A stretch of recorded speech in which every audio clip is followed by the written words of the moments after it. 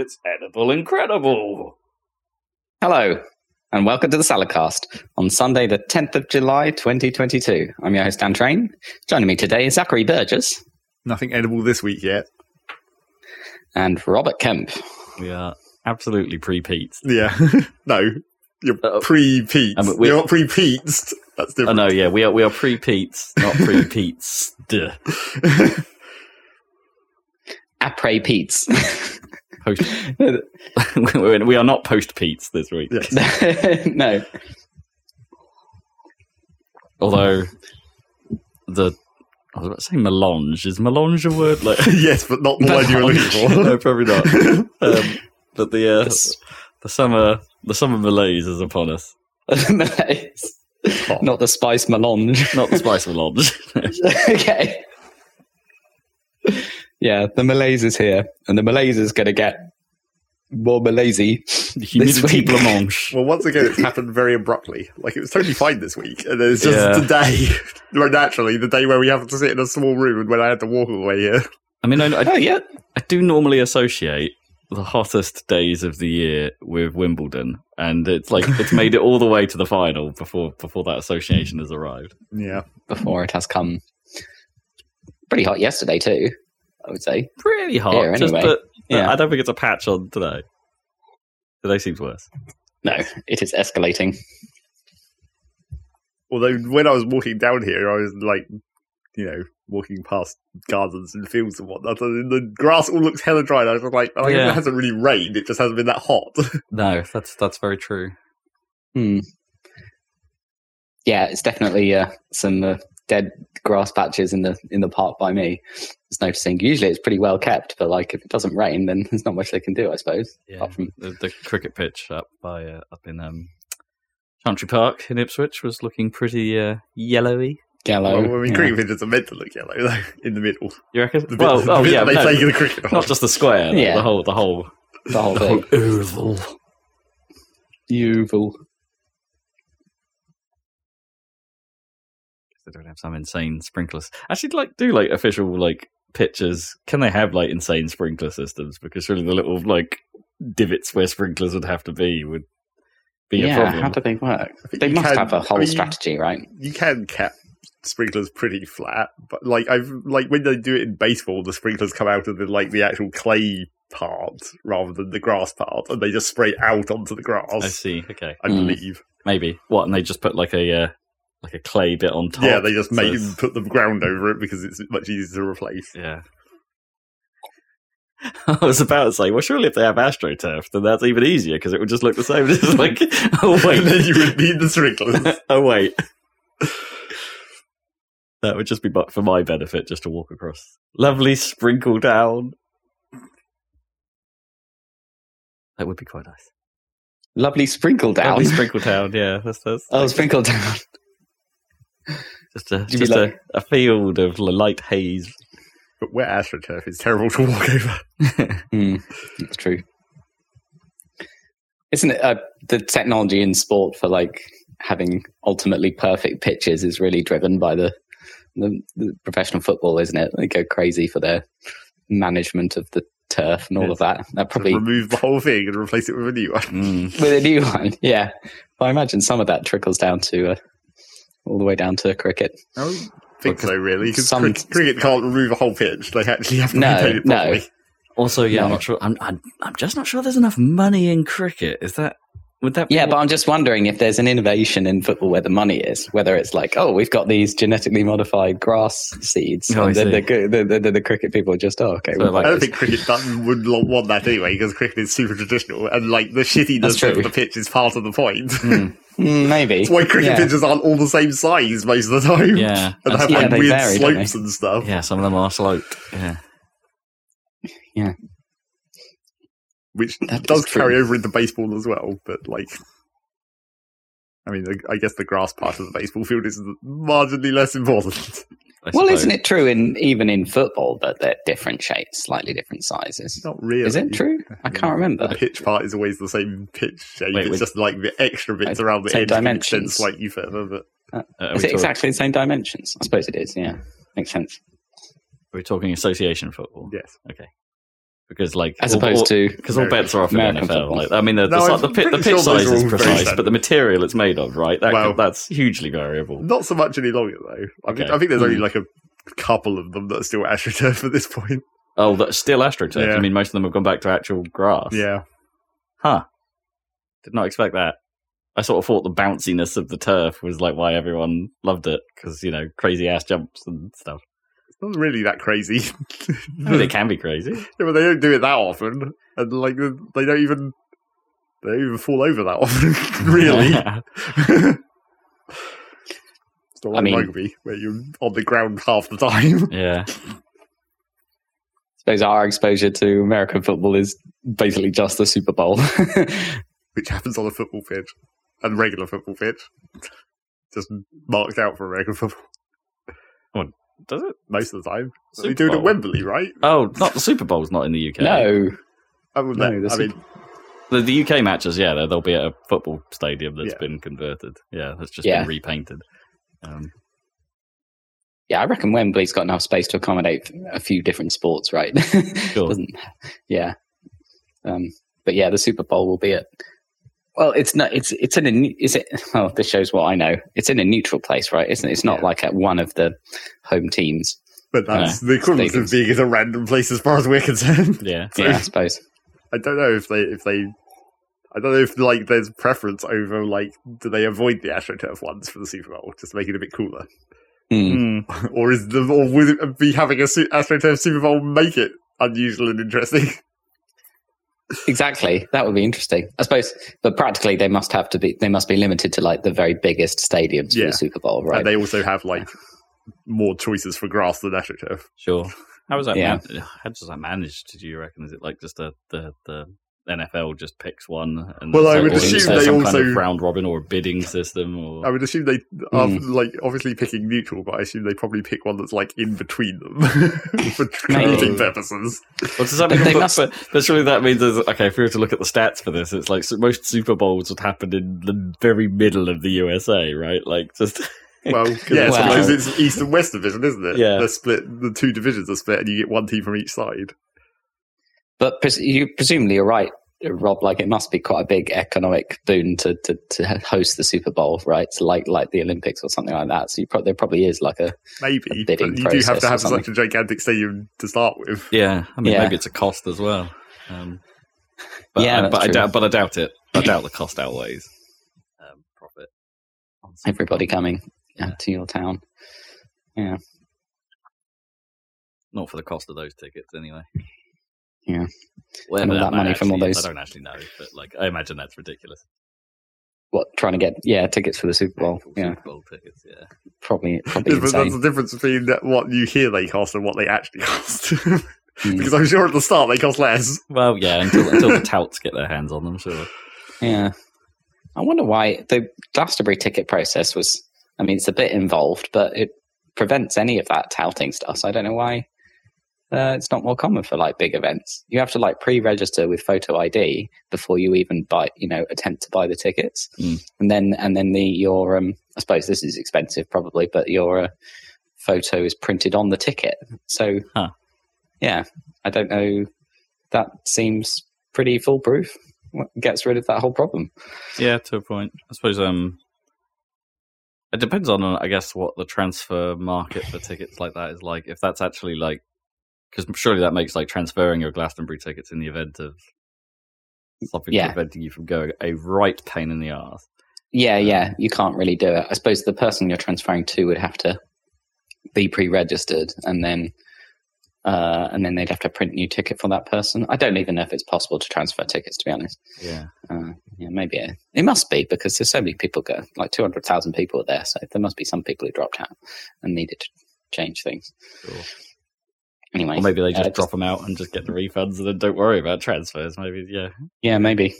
Because they do a resale, like, closer to the date for people who've dropped out, I suppose. Yeah, so perhaps that's it. You have to refund it directly, and then you can't transfer them, but they just come back into the pool. Exactly. But that seems worth it to get rid of the touts and things. Ridiculousness. Yeah. Tickets. Superb owls. Superb owls. I mean, that is You've been running in this heat, Rob? Changing the subject. Kinda. I park run yesterday morning and it was hot, but it wasn't too bad. Bearable. Okay. The last super hot day we had, I did run on. It was like the Friday of the Bury St Edmunds 5 miler. That was atrocious. No one should have run that day. Yeah. It was too hot. It was absolutely too hot. I had the worst run on pretty much on record for myself. I just couldn't deal with it. I shouldn't have done it, really. Yeah, that was bad. Don't do it. I vomited up on top of a hill, so you know. Although that's some might say that's pretty standard for me, but like. But yes, don't do it. It is getting way beyond my comfort zone. For any kind of movement, really. So shut your windows and embrace games. Yeah, clearly. Embrace those games. Well, this is a podcast about video games. It is. Similar to the Jeff Gersman podcast. Yeah. And we don't have any news for you, I guess. No, pretty much not. There's not a huge amount of news. Not this time round. Nintendo still hasn't actually done a thing. No, not a proper thing. They did that. But for whatever definition of proper you want, they did a Nintendo Direct mini partner showcase. So third-party stuff coming to Switch. Of which I mean, there was some stuff in there. I mean, none of it really looked terrible, is what I would say. But like in the same breath. None of it really sounds like I want to talk about it here. No. Aside from Sonic Frontiers, right? Okay. Yeah. Because they actually revealed kind of what is one of the core parts of that game. Yeah. And it's like so late in the day, right? I mean, did we...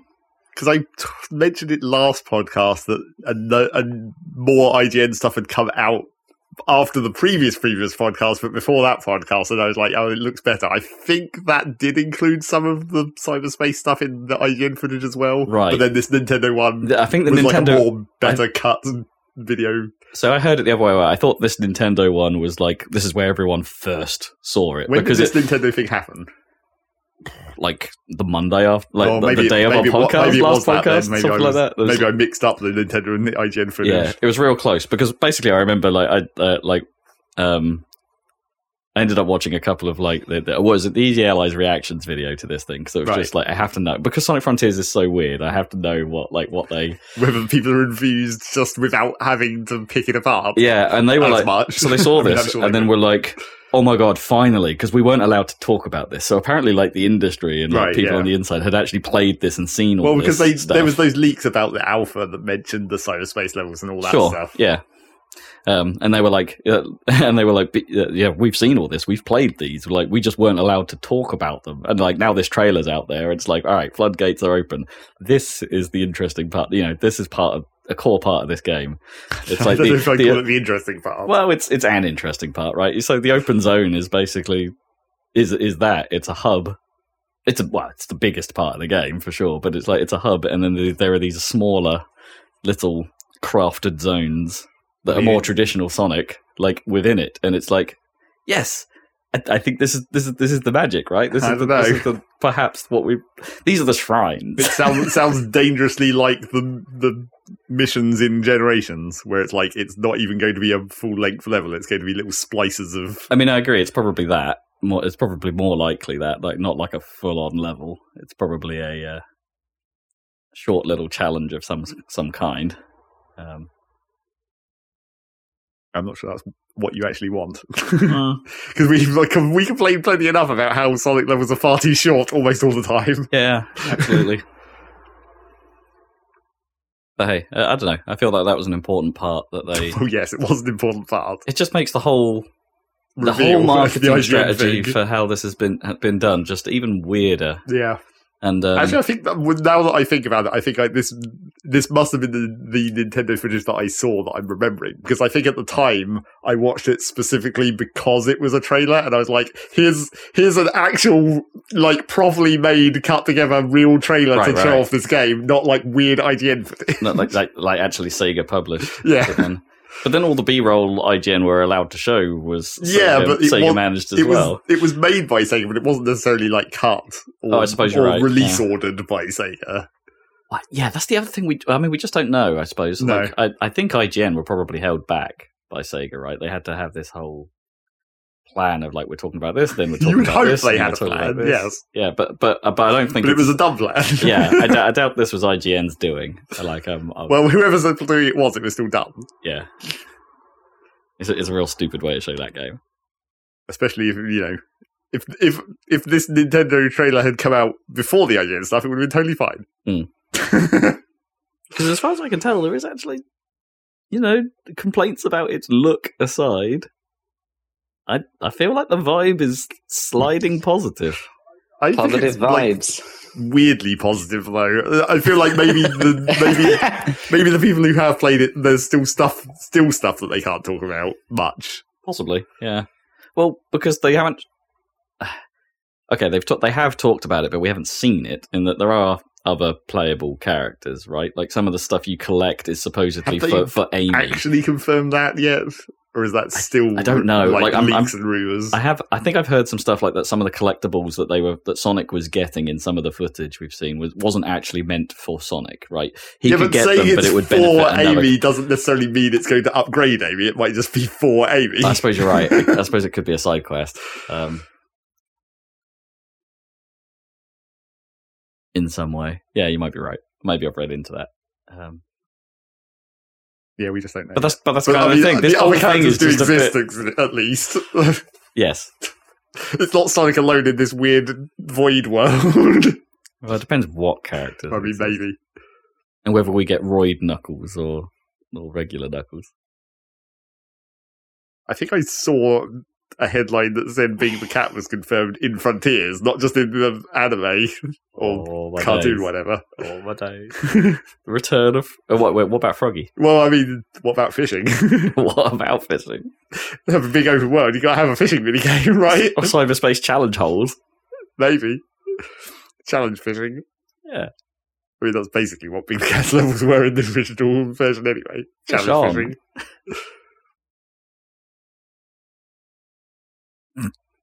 Hey, Sonic Frontiers. Market yourself better. You might be good. Still going to come out this year, apparently. Apparently, yeah. They've not locked that down particularly. Anymore, yeah.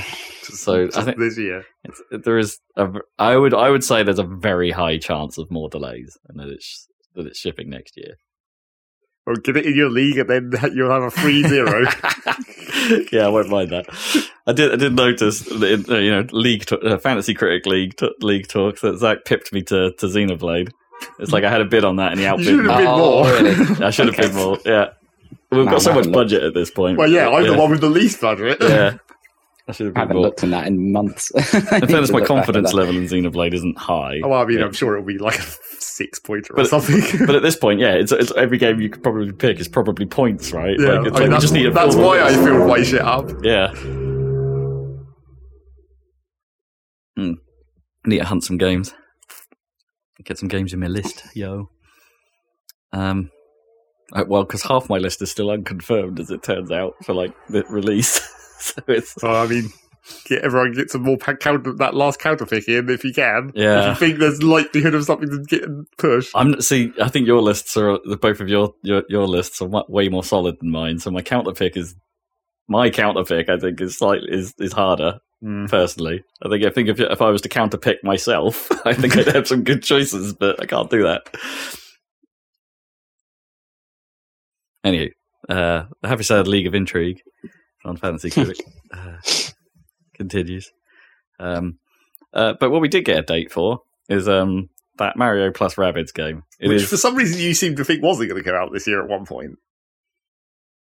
I think that it was one of those games that they'd only ever said 2022, right? So they hadn't put a hard date on it, and now they have. But why did you think that wasn't going to make it into 2022? I don't know. I think everything's slipping right now. It was a late 2022 release, right? It's October 20th. Well, yeah. Is its actual date, and it's I don't know, anything towards the back end of the year, I think is slippable, given the But we're still, pandemic times ish, and it's like the delays are still happening as a result of that. It is a combination of Nintendo and Ubisoft. They're not especially known for letting dates slip.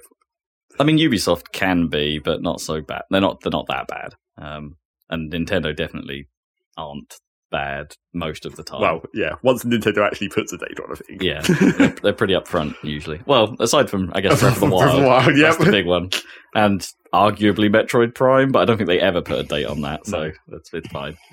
And technically, in Zelda's case, I mean, and other big Nintendo games recently, they do allow themselves a couple of months delay if they feel like they need it. Yeah, even once they put a firm-ish date on it.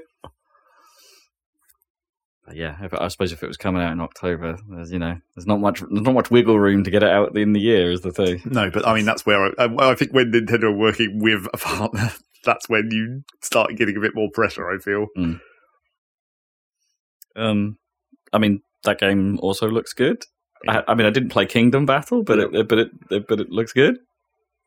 Looks like more of it with some new things, which is what you want, I guess. Yep, they've shaped. Not just rehashing the actual combat formula, they're making changes to it, everything they probably needed to do. Yeah. In a strange way, those games make sense to me, right? It's like it shouldn't work, but they do. Makes sense. I mean, would it have been better if somehow Nintendo had come up with this idea by themselves and the rabbits had never got involved? If it was a pure Mario, like XCOM, where you're fighting against, Koopa Troopers or whatever. Would Mario have ever had guns? Well, I mean, you could easily replace that with, shells or something. I mean, yeah, I guess. I don't know. Or they get a Splatoon game, Splatoon Tactics. Oh, no, that would have worked. That would have been... But that may be too obvious. Well, yes, but... maybe the ability to riff on it. But that's kind of a core part of this, right? Because it's rabbids. I was just about to just call them straight up rabbits. Because it's rabbids, they can riff on it, and it adds that element to it. But then, Nintendo invented their own rabbit characters at some point for some reason. I mean, the only thing I can think of that might have made the whole package come together as if it was a Paper Mario tactics game. I mean, right? that is kind of what the battle system in Origami King was, right? It's almost tactics in some ways. So, perhaps if they had gone that direction. Or Mario and Luigi before that franchise died. Yeah, that could have worked too. It would have to have been... Well, I don't know. I guess to make a tactics game work, you need some amount of, that storytelling, which isn't really Mario's normal strong point unless you're in these sort of offshoot games. Yeah, probably not just straight Mario. You probably need some slight variation of Mario. No, you couldn't have Mario Kart Mario or Mario Tennis Mario or not even those forms. I mean, Battle Strikers gets a little closer, but even then, I mean, you could have gone if it was Mario Dodgeball, except it's a tactics game. Oh wow, okay. But then maybe you want to make another dumb Mario sports game. Yeah, but then maybe that would have stepped on the toes of, what was that Dodgeball Academia or something that's come out As recently. If Nintendo care. Okay, yeah, that's true. That is true. I don't know if they had some kind of partner arrangement with them, but yeah. Anywho. So that was Nintendo not doing a thing. Yep. In other news, we've got Halo 2. Do you remember Halo 2? I remember that game. Remember Halo 2? I played it surprisingly recently for me. It's nearly 20 years old, that thing now. Yeah. Anyway, that exciting E3 2003 demo that blew everyone's minds and wasn't actually part of the game. 343 are actually going to make that playable and put it into Master Chief Collection, which is pretty rad. Cool.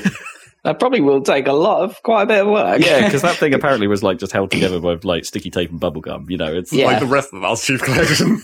No, I mean like the E3 demo Yes, itself. I know, like that's even what you meant. But I mean, it's going to fit right in. Yeah. Harsh. I mean, MCC. It's taken a long time. MCC's pretty solid now. Pretty solid now. Yeah.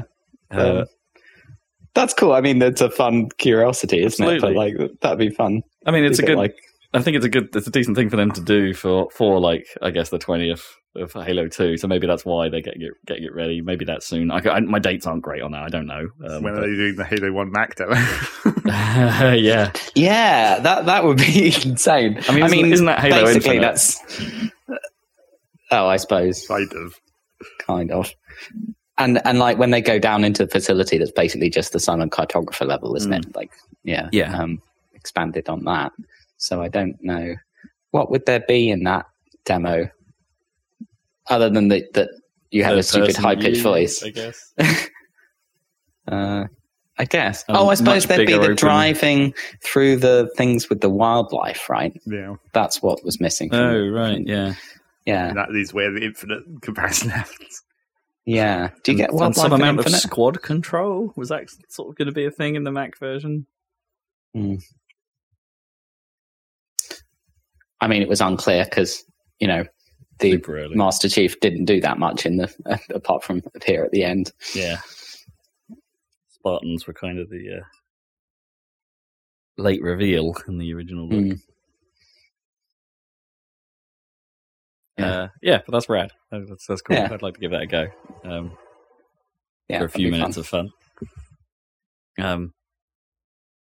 Sounds like Infinite's in a bad way, though. Like, I don't know. Oh. Like, the 343 haven't quite grasped how to do a live game, it seems. Their output is just too slow. And when the Season 2 reveal was too buggy, when that launched and stuff like that, and they just haven't really got a handle on how to make the game as big as it needs to be, I think. I mean, my biggest complaint was there's just not enough maps. And they haven't really addressed that. There's a couple more in Season 2, but not enough. That game just needs more variety. It's still very good, but to keep it alive, I think you've got to pull out quite a few stops these days, and I don't think they're doing it. Poor old Infinite. Hey, that co-op's coming soon. Eventually, yeah. With mission replay options, you can go back to the ones you can't do again. So finally, jeez. So that means you'll be playing it, Zeg, I guess. Theoretically, yeah. I mean, they've already said there are some limitations to the co-op, because it's open world.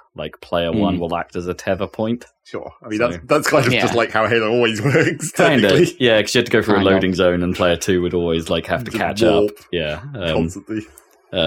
But it would be whoever was in front, right, in the old Halo games. But yeah, they're going to make player one act as a tether, and if you get too far away, it will do one of those "you're leaving the battlefield" style countdowns. Should just warp you instantly. It should warp you back. Should continue the tradition of confusion in Halo, where the player gets warped and doesn't know where the fuck they are or what they're looking at. Yeah, well, there shouldn't be any warning at all. No, right? exactly. You just disappear. Oh, that would be pretty funny. I'd be down for that. Make it a toggle. But then turn on classic teleportation where you don't get any countdown or warning or anything. No, but you can make it even weirder, right? And then make it so you're not sure which player is going to get teleported when that happens. It just picks one. Yeah, that would be weird. I suppose in the actual level-y bits, the game would know who is ahead. Yeah, but in the open world, it would just have to pick one. I mean, you could organise it by who's nearest to an actual objective. I mean, maybe that would slightly help, I guess. So there's that. That's Halo news. That sweet Matrix Awakens UE5 tech demo is going to get delisted from the store. In fact, it's probably already been delisted by the time you hear this.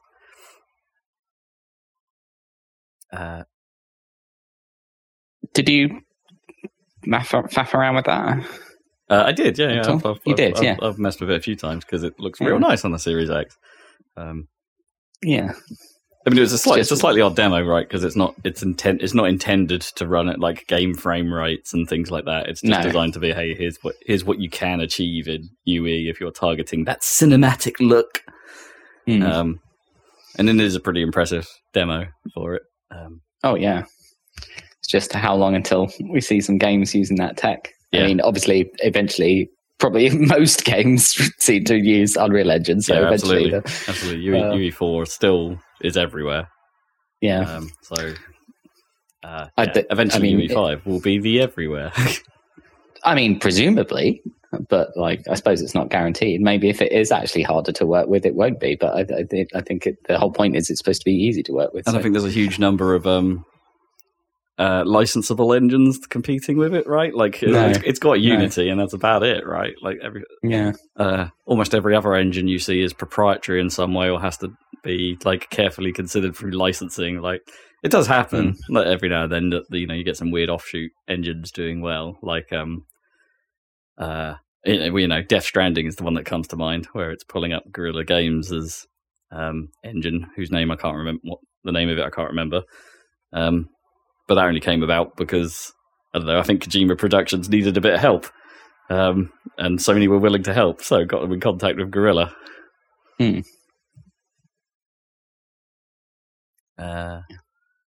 Yeah, so anyway, I'm assuming that's a Matrix licensing thing, is why that's dying. But it was cool to just see more than anything, and then for you to just be all like, hey, this actually runs in real time. What the hell? This is like running old 3D Mark demos on my PC. This is cool.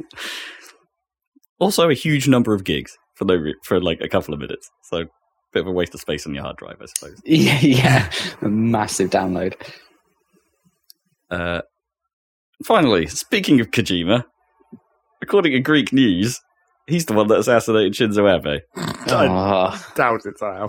Although that would be very Metal Gear. Yeah. Exactly. It's very Metal Gear 2. Apparently, right, the story behind this is that there were some questionably racist meme jokes going around, and this... I mean, I'm sure the racism wasn't in question. It was pretty explicit. Yeah. And, so I think that for some reason, I guess some not very internet savvy person in Greece, in this Greek newsroom, was just like, "Yep, no, that must be true. let's grab these Kojima pictures and put them all over the news." Oh dear, terrible. Oh dear. News people, do your jobs. Yeah, I mean, you have literally one job, and that is to verify your source. Shocking. I mean, the whole thing's really shocking. I mean, yeah. I was just talking to my brother last weekend about how it's funny that, I mean, it's great that it's funny that people, there was that period when like there were so many assassinations, right, in the 20th century, in like JFK and the Martin Luther King and Malcolm X and JFK's brother, Robert Kennedy, and like there's so many. Reagan got shot. Literally got shot. Like it used to be pretty common. There were like people were just shot dead, and it doesn't seem to happen anymore. And as soon as I said that, terrible. Yeah. But Shinzo Abe got shot. Who would have thought that you could actually use the word assassination like in a weird way? It's like when you see that come up on telly, and it's not about some arguably horrible dictator. Except they wouldn't even use the word assassinate right in that instance, would they? They would be like in, I don't know, I'm thinking like when Bin Laden was taken down, but it's like technically you could argue that's an assassination, right? Yeah, I mean it is, yeah. I suppose that's true. How much propaganda do you want on the word? Yeah. Yeah. And I mean he wasn't even like, current. No, he's retired. So is it even an assassination then? Like, if you want to take a slightly more legitimate, Yeah. I mean, the thing that sort of bothered me about the news coverage about it as well was just like, they were like, he's been shot. And they didn't really tell him, but he was shot, presumably for a political reason, for some kind of thing. And they didn't really go into any of that. Like, he was like... No. I suppose he was talking at the time about something, and the news just, didn't cover what he was. Well, actually I think he was just about. doing. I think he was just doing a stump speech to help, like a current candidate from his party, and endorse and help a current candidate get elected, not himself. I mean, surely that's like if it's like inconsequential like that. Surely that's an important part of the story, right? Just in case. It's I suppose. I don't know. Little details. They don't want to say what the motive of the assassin was until they can figure it out or find out more about it. But yeah, no, it's true. But they wouldn't necessarily be stating that, right? It would just be describing the situation better. Yeah, maybe it's just badly reported. But yeah, apparently it was like a completely homemade gun, right? Because they have no access to guns, so you had to I don't know if it was like 3D printed or like constructed out of pipe work himself. I don't know. Yeah, like a homemade shotgun with the batteries and an electric ignition or something. Madness. But yeah, gone to a lot of lengths. Yeah. I mean, just shows you can't, no matter how strict your gun laws, you can't prevent it. But surely that's a lot better than just being able to walk into a shop and buy a gun. Sure. I mean, the fact that it takes that much effort probably is definitely a good thing. Absolutely. Yeah. It's a dedication required. Not that I'm saying that's that spins it in a too positive a light. An obsessiveness required. Here we go. Yeah, about that. obsession required. Awful. Anyway, it wasn't Kojima. Kojima is in the clear. I mean, it was not Kojima, and it wasn't a clone of Kojima, and it wasn't a clone of Kojima's arm. Yeah, they got reattached to someone else, and he wasn't. It wasn't like a random medic who had face grafts to look like Kojima, and then he'd been hypnotized. Probably wasn't nanobots. Probably wasn't nanobots. Nanobots, son. Nanomachine, son. You got nanoed. I mean, I'm sure it was the Patriots. I mean, ultimately. Probably. There's some definition of Patriot, probably. Yeah. Or the Lale Lulalo, or something like that. Lale Lulalo. To surpass Metal Gear. Yeah, indeed. Yeah, I'm sure that those Greek journalists were playing us like a damn fiddle. Oh, boy. That's news. What other news we got? No. Yeah, I think that's about it. Unless Zach's got some surprise news. No. I mean, I guess we could talk about Skate. Skate 4's still a thing. That's all EA really had to say about that. I feel like I mentioned that last week, but maybe not last podcast. Because there was leaky stuff last time. And then I mean, I'd seen the video at some point. I thought that was before the last podcast, but maybe not. Yeah, I honestly can't remember the timeline on that. But yeah, it's good. EA literally just wanted to say, hey, Skate 4's still a thing. EA haven't really done anything this year either, so they haven't done a presentation. And for that matter, neither has Ubisoft. No. What do EA even make these days? Football. Not FIFA. Not FIFA. They're still football, though. Yeah. EA and also the other kind of football. Football. And EA Football Club.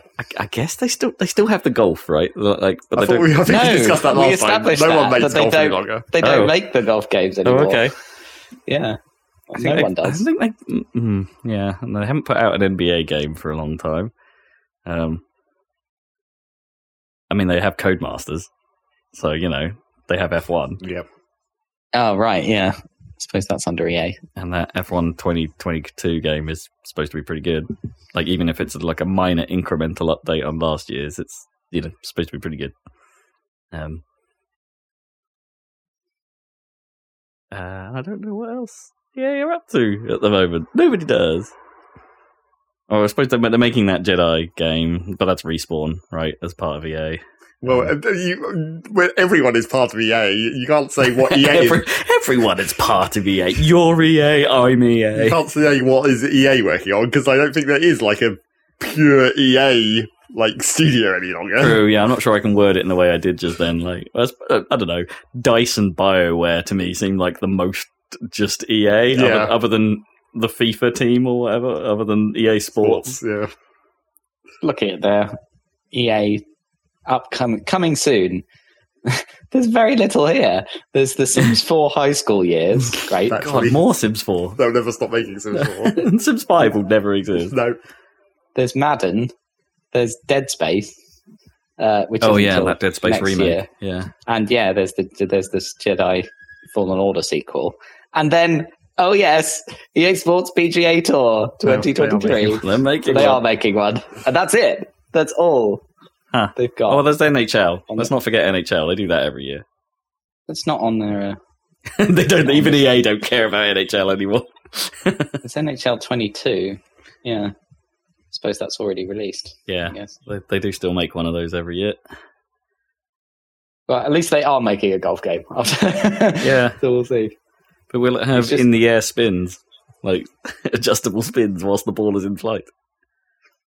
And will it have a DMX song on the intro? Those are important questions. That's good. It's got all 4 majors. That must be the first time. So it's got the Masters, the PGA, the US Open, and the Open in one game. So that's quite good. How long until we get a game company making a video game for that stupid spin-off golf league that everyone was getting rolled up about? Spin-off golf league? A golf league? Yeah, it's like sponsored by Saudi Arabia or whatever, because of course. Right. Yeah. Right, yeah. But it's a bit like a minor golf version of the insane football league that they were going to create. Yeah. That got shut down immediately. Oh, what, the XFL? No, the what was it called? It was the European... Oh, you mean association football? The Super League thing? Super League. The Super League, yeah. It's basically that, but for golf. And the PGA got real pissed as soon as any of the golfers started signing up to it, because they were like, no, you haven't read your PGA contract that says specifically that you cannot do that. Do not do this. But of course, I'm sure when those golfers signed the original PGA contract, that bit of the contract was completely irrelevant, because there were no other places to sign up to. Yeah, I guess so they probably didn't read it. They probably didn't read, was it a no compete clause? Yeah, which is a bit odd to say about competitors, but non-compete agreements. But I guess that's what it is. But, having a separate league gives an opportunity for someone else to have a different license. It's like, if the Super League had happened, maybe someone not EA could have got that. 2K Golf. Mario Golf has a license associated with it. Yeah, you get a little chibi Tiger Woods, except not Tiger Woods, because he wouldn't go to that, surely. I mean, he might. He'd stick to PGA. I mean, he might. He'd probably, if the PGA golfers all stayed in PGA, Tiger, someone might jump ship, right, to be like, I can win this. Well, I mean, yeah, there's a, shit ton of money, of course. Yeah. But I don't think, I haven't heard anything else about that after the initial announcement and outrage period. So whether that even still exists at this point, I don't know. Or whether it just got shut down like the Super League did.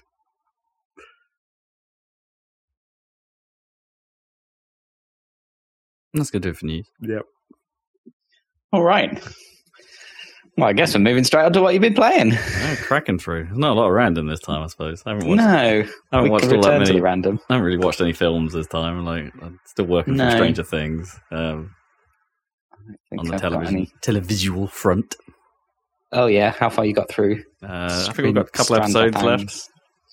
Oh right, so you're up to the cliffhanger, I guess, before because there was a gap. They released. Oh yeah, no, we're beyond the gap. Yeah. Oh, you're beyond the gap because there's only 2 episodes in the final release. Oh, I didn't realize that. Okay, I thought it was like half and half split because by the time, didn't even notice by the time we've been watching. So yeah, because they're quite long, all the episodes. The last one we watched was like an hour and a half, something like that. Exactly. Yeah, I think the last one might be 2 hours or something. Nice. Yeah. But I mean, I'm enjoying it a whole lot. It's really enjoyable. Yeah, it's pretty stupid in places. Yeah, but totally. But it is fun at least. It did have one of those classic you got technology wrong scenes. Oh, which one? The internet in 1986. Were they connecting to the ARPANET or? I don't know. I mean, there were early forms of the internet in '86. That was a thing, but hey, that was HTML code on screen, yeah. The code was hilarious because it had Flexbox in it, which was really. I love that they always do that. Yep. So what HTML wasn't invented yet. CSS came a long time after that. That whole, That whole geolocation thing about IP addresses came even later than that. So it's like... Well, I suppose I was wondering about that. I think I did Google that at the time. And it's like, I suppose IP addresses must have existed in 1986, right? Because the Internet Protocol Suite did exist by that point. I mean, I guess, but they probably didn't, have the authorities to, dish out addresses in the same way we do now, right? So, probably there was just a central authority. Yeah, probably. Possibly. So, the whole... being able to geolocate an address didn't make sense because there probably wasn't a repository for that stuff. Yeah, I doubt that would be. Although probably there were so few IP addresses that they were probably just written on maps, being like these ones are in. These, all you have to do is just phone everyone's house and find out whose phone is engaged. Phone everyone. Yeah, because they were kept referencing war games, right? Yeah. When did that come out? 1983. Yeah. And that had the modem and the acoustic but that was military. Exactly what. Yeah, but that was how it actually was then, right? It was all direct connection over telephone. I think they probably did their research. The Stranger Things things, but I don't know why they put bullshit code. Because they always do. Why do they do that? They need something visual, and so they find something code-like, but they never really actually check what it was. I mean, you could look at the code for why is it always web HTML code that they put up there? The code for the tutorial JavaScript or something is. Exactly. It's like when they Google it so lazily. It's like I'm pretty sure the code for the the hosts in Westworld that they have on those fancy pads is just a bunch of HTML. Oh yeah, there's a whole website that just finds these examples and tells you exactly what they are. It's just silly. I was this is part of the Linux kernel. Which is that actually would be good. That's a good cut. Choice. Just case, always use the Linux kernel. In this case, at this point, you probably could have just taken a screenshot of a telnet, and that would have been close enough for what they were doing. I mean, but telnet doesn't. No, I know, but it's the right idea. Yeah, I mean, a series of IP addresses. Just bung up some binary. Who cares? I think that would be a bit too obviously not real code, though. I think even regular people would recognise that this is just zeros and ones. This doesn't make any sense. How is anyone reading this? No, what you obviously want to do is you want to make it an Easter egg in itself, right? So it's some kind of I don't know, Fortran or something, and that just prints a message saying hey, thanks for liking our show or something, like the telephone number that's featured in one episode. You can ring that. That's a thing. They actually thought of that and made that number dialable. So they get some of their Easter eggy ARG stuff right. Just not this one. No, this was balls. I didn't really like that whole subplot of having to go halfway across the country to find Dustin's girlfriend or whatever. It makes no sense at all. There was just filler that bit. Yep, because they didn't know what to do with those characters. Yep, it's real stupid. Yeah, they've demoted those guys so much. Yeah, haven't they? Everyone in that little camper van or whatever. Yep, you are the worst. let's get all the worst characters together and then add a new character who's just like a stoner guy and give him all the lines. Yep, to try and make this vaguely more interesting. I did see one review that was commenting that every season they add new characters to the gang and then they have to they never get trim any of them. So At this point they just every single hanger-on character just has have to have their own plot. Development. So who knows what happened for the final season? We have to get. At least they did for the most part. They kill. They have killed some characters, but they're not usually the ones from old series, right? No. I don't think they've ever done that. No. Normally, it's a character that they've introduced that they will get rid of.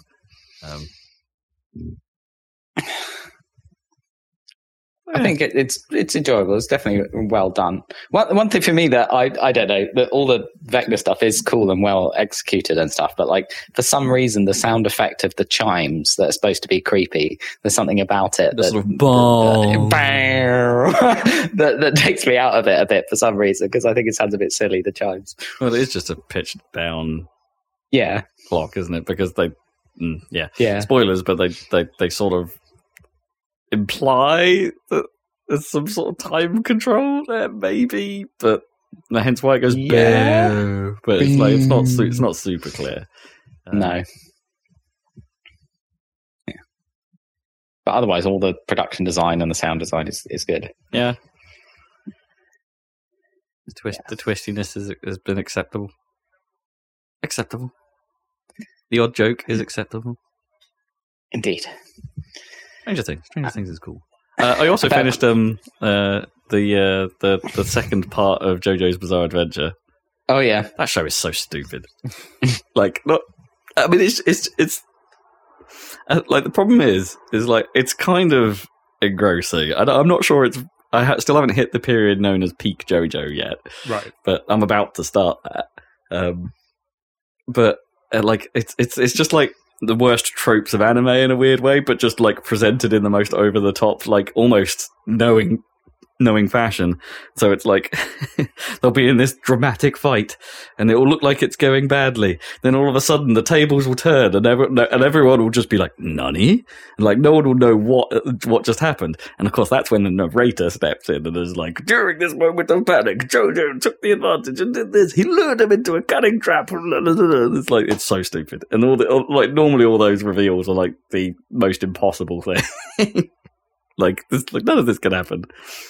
Fortunately, I survived a fall back from near space because the bit of rock I was on landed in the ocean, and that's totally fine.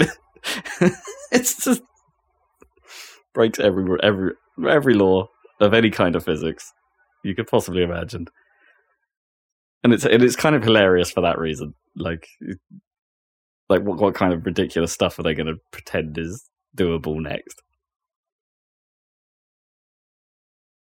Pretend is doable, yeah. I mean, that's what Zerozraf was, right? Pretty much. And just keep ramping up to more and more ridiculousness. And slightly questionable take on the Germans as well. You know, that standard Japanese stuff. And pre-World War II Germans. It's like slightly questionable. Have I padded out a random section well enough? I think so. I think we could talk about games again. Should we start with Zach? Why not? Well, I mean, the Steam Summer Sale happened, so now I can actually talk about the stuff that I got. Woohoo! What did you get? Well, weirdly, I'm about to not talk very long about Rogue Legacy 2, because I played it for like a couple of hours and then moved on to the other thing I played. Oh, really? Not necessarily because I didn't like it or anything, but like the other thing was more interesting for now. But yes, Rogue Legacy 2, I've played it and it's basically Rogue Legacy, unsurprisingly. Yeah. But more polished, or not that they lack polish necessarily. No, how long ago was that Rogue Legacy? It's a while, right? Yeah. Like at least 10 years, at least. Oh my god. It has been ages, yeah. But yeah, I mean, it's basically exactly... The thing is, a lot of it is the same in like a weirdly like specific way. Like it has the exact same, well, I mean, maybe the technology is different, but it has the exact same unlock tree with like the building the manor house thing. It's like that's still the exact same. Oh, okay. Right. They didn't try and change the setting at all. Well, I mean, it is a different setting though, that's the thing. Oh, okay. It's like it's a completely different castle that you're invading, but it just has the exact same mechanisms of like you meet death at the entrance and he takes all your money and all that stuff. It's like it's functionally exactly the same as Rogue Legacy, and you still like get the blacksmith and the rune woman, right, and the trading dummy. Well, I guess he knows a good scam when he's got a good scam going there. Why would he change it? Yeah, except that, like I say, it's a completely different place and the story is completely different as well, and it so far hasn't really explained like whatever the timeline is, because I mean Rogue Legacy 1 doesn't really go into it much in its story, but I mean they do kind of explicitly say like you go into this castle, you lose all your money, and then your children are kind of cursed to just keep doing it until someone wins. Kind of. But they haven't really got into that yet in this one. I mean, it's kind of implied that like when you're doing what is the tutorial level, which is like climbing over the walls of the castle, you find little bits of text log that are like implying that this was a rebel invasion of this castle or whatever, which didn't go according to plan, but like they've set up this route to get in, which you then, I guess at the start of a run, it is implied that you do go through that whole route every time because you like drop in from a opening. Oh, I see, like the tutorial bit, but you skip. Yeah, you just go straight to the actual game. But yeah, it's not really got. I haven't found enough of the story elements to determine what the hell's actually going on yet. There's some kind of weird. This castle is home to some kind of weird, powerful like group of dudes who like hold sway over the land. But then like I've just started getting to the point where it's going to do an explanation of why the level is randomized, where it's like the calls it out for this new section that I've just entered, where it's like, oh, the land out there is getting all fucked up and it's all moving around too much. We can't actually get crops out of there any longer. But yeah, I mean, apart from that, it's Rogue Legacy. Although, like, I haven't really played it enough to fully get into it again, which I think is making me struggle somewhat with the controls, because obviously Rogue Legacy has slightly strange controls. They have decided that now you just get the dash by default. You don't have to unlock it, because basically everyone used the dash permanently as soon as you got it in Rogue Legacy 1. Yeah, it was kind of an essential part of, like... Yeah. You don't automatically get a double jump, which I often used in Rogue Legacy 1. But you do get the dash, and then you have the dash from the start. The first upgrade you find turns it into the air dash, so you can actually do it in the air. Yeah, that was useful. But then that's the thing, is like these upgrades that you find are in the castle, like in the actual game, rather than home upgrades. Oh, I see. So they're not like runes any longer. You got to find them like a drop. Well, no, it's not like a drop. It's like a shrine that permanently upgrades you inside the level. But it's not like the runes that you toggle on and off at the Enchantress. So you have to find it you still have to find it on a run? Yeah, you find it in the run. Okay. Yeah. In a specific room. And then it basically warps you into like a puzzle room that, tutorializes the thing you've just got. Yeah. But then you get that forever? Yeah, you get that forever after. For any run? For any run after that. But it's not like the runes which were toggleable before. You just keep it. You just have that upgrade permanently. Okay. So so the dash gets upgraded to the air dash, and then the second one you get is basically the one that lets you read the lore. You can understand the ghosts, so you can actually find out what's going on. And then the third one, which I've only just got at this point, is this is where I'm starting to get worried about how difficult this might get, because this Rogue Legacy 2 is putting much more focus on like the movement tech, which starts with the downward strike. You remember the downward strike in Rogue Legacy was for basically deploying those platforms, and that was pretty much it. Yeah. Well, now they're putting much more focus on that idea. Most of the time you don't deploy platforms, it's just like a thing that you can hit, and then if you downstrike it, you can go up. So you can basically like hit it multiple times to gradually push you up as far as you can by just bouncing on something. But the trouble is, like, so they've started focusing more on the movement tech for moving through the levels, and now this upgrade to the downward strike is like, well, it's basically like Cuphead. You parry a bullet using the downward strike. Yeah, got you. So you can bounce. And now I'm like, oh, this is going to get really annoying, isn't it? Because you're going to be like, you're having to like do a jump, but timing it to a projectile that's been fired from some enemy. Yeah, that's definitely going to be a thing. That's going to probably be quite annoying. That's a bit... I think Shovel Knight did that in spots. Yeah, as well. Kind of. But then like the actual problem I'm having with that currently, and I'm not sure what I need to go and look at the actual options menu again, is that the downstrike in Rogue Legacy, you just push down, literally just down. Yeah, there was no like down and attack. Yeah, well, I think you could change it between down and attack and just down. Oh, could you? And obviously just down was like better because it was much easier to pull off. But now there is an option. I think the option says that you can have downstrike be a configurable button, like just a standalone button. Oh, okay. Instead of down.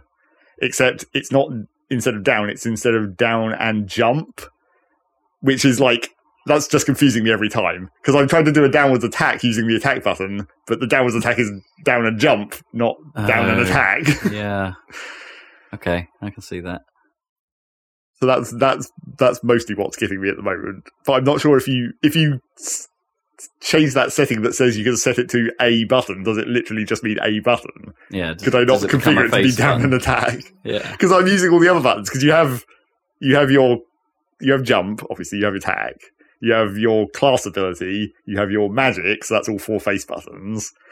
There's a toggleable option to whether you want directional dash or dash only in the direction you're facing. That class ability is new, isn't it? No, because you always had the class ability, like the barbarian shout or whatever. Oh, yes. Yeah, sorry, I remember. Yeah. There's an option to toggle between directional and direction you're facing dash, which because I'm going back to how I played Rogue Legacy, I prefer 2 buttons, so you can dash backwards, basically, rather than only having to turn and then dash. I see. Because if you don't turn around, you just dash into the thing you're trying to avoid, and that's going to be annoying. So that uses both shoulders, and then you've got, like, I forget what the other ones are. Like, right triggers for, like, reading stuff, which is maybe that one can be rebound. And then left trigger, I forget what that does, but it does do something. So, like, all the buttons are bound, basically. And I'm like, where am I going to put down? Stick click. I could, but that seems too difficult to pull off, considering how much they're now using it. And also, I'd be clenching all the time. Well, yeah, that's a Rob problem. I wouldn't do that. But yeah, it's considering how much they're starting to use it. I'm like, might be a problem. Maybe I should put, like, I could put just, like, the magic on like a stick click, because, like, whoever uses that, really. Maybe you will in Rogue Legacy 2, though. Although, actually, that's another thing that I found difficult to get used to so far, is, like, a lot of the magic is now aimed. Oh. So you have to hold down the button, and then a line comes out, and then you use the stick to aim. That's new. Yeah. Except it's not right stick aiming, it's left stick aiming, so you're pausing your movement to aim, and then you release the button. Yeah. Which is kind of difficult to get used to. I mean, that would save you a button if, like, most of them were just like a right stick, like dual stick, like action. Yeah, maybe. But then, so I've only played regular knight class except for once where I tried out the archer, because I was like, this is going to be weird, because it then all your attacks use that aiming system. So every time you attack, you're drawing your bow, and then an aiming line comes up, and then you release at the right time to get criticals. And you can, like, do it in midair. Like, you can jump, start an attack, draw your bow, which gives you a slight slowdown, and then fire downwards, which, like, gives you a little extra jump by the force. Oh, wow. So you can, like, jump over enemies and shoot downwards at them, which is very difficult to get used to. Pro strats. But yeah, that's kind of weird. I haven't tried any other classes yet, but I wonder how many other ones are going to be more weird. I have unlocked, like, a lance class, so that's going to have more range, presumably. How many sort of odd genetic traits have you come across? Like, well, I've also been somewhat avoiding those as well. Okay, I did do a nostalgia run, but that's just free. That's not actually a dangerous upgrade. What does that do? It makes it, like, black and white. Oh, I see that kind of, yeah. But so there is actually a reason now, in, like, when you're choosing which, you're one of your free children or whatever to use, you get a gold bonus if you use the traits that are bad. So there's actually a reason to make it harder for you, basically. No, that's good. That seems necessary, actually. I suppose they do need to encourage. Yeah. And also, you don't know what they are. You don't know what anything is until you use it, basically. Even if you find, like, an item in a run, because it will give you item drop rooms where it's like a choice of 2, and they have, like, a vague description until you actually take them, and then they tell you what they really are. Okay, so, like, but is that, like, on the... so even if it's an item you've never seen before, or is it, like, only the first time you see it? Yeah, first time you see it, yeah. Okay. So next run you'll know what it is. Yeah. Same for the traits. So once you've used it, it just gives it a proper description. Yeah, I think games like Neon Abyss had the same approach to that stuff, where it'd be like the icon would always be the same, but you wouldn't know what it was. Right. And then you picked it up, and then you'd use it, and you'd be like, "Oh, okay, that's what that is." So you'd be looking for those on future runs. And then there are some slightly extended mechanics, like when you find these item rooms that give you a choice of 2 items. I don't know why they specifically chose to make this separate, but basically you have a item limit. Essentially, it's called resolve. So you can only pick up so many, and if you go past the limit, your health goes down. I see. So you have a certain amount of space to pick up items, but like your amount of resolve is directly related to your weight limit on armor. So I don't know why it's a separate system, really. So when you equip more armor, it upgrades your armor class and go by like weight. It says like you're heavy or whatever, and then when you're heavy, you just have less resolve. Maybe there's another mechanic later where these two things need to be separate, but at the moment it just seems like a weird extra step to just call it resolve. Sure. But yeah, same upgrade tree. Your encumbrance. Yes. Resilience. Yes, basically.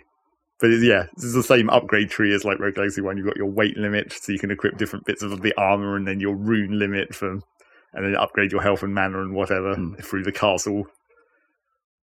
Unlock new classes, build out the thing. But the other one thing that I'm not entirely sure I like as much so far, but makes more sense from this being a more expansive game, is like the different areas are locked off until you reach progress milestones. So like if you go, it's sort of the same layout of map initially. You have the castle bit in the middle, and then there's like one up, one down, and one right. And the right hand one is the one that you can go to immediately. But if you go up or down, there's just like a obstruction where it specifically is like, you don't have the thing you need to get through here yet. Okay. So you do have to do them in the specific order. You can't just go anywhere. Like you theoretically could in Rogue Legacy, but there was a sort of preferred order because of raw difficulty. Well, that's the other thing, that like technically, like everything was kind of the same difficulty in Rogue Legacy. Like the later enemies were technically harder, but they weren't necessarily. There was no specific reason that you always had to go through every area. You could just go to the end area first if you were good enough by that point. Sure, yeah.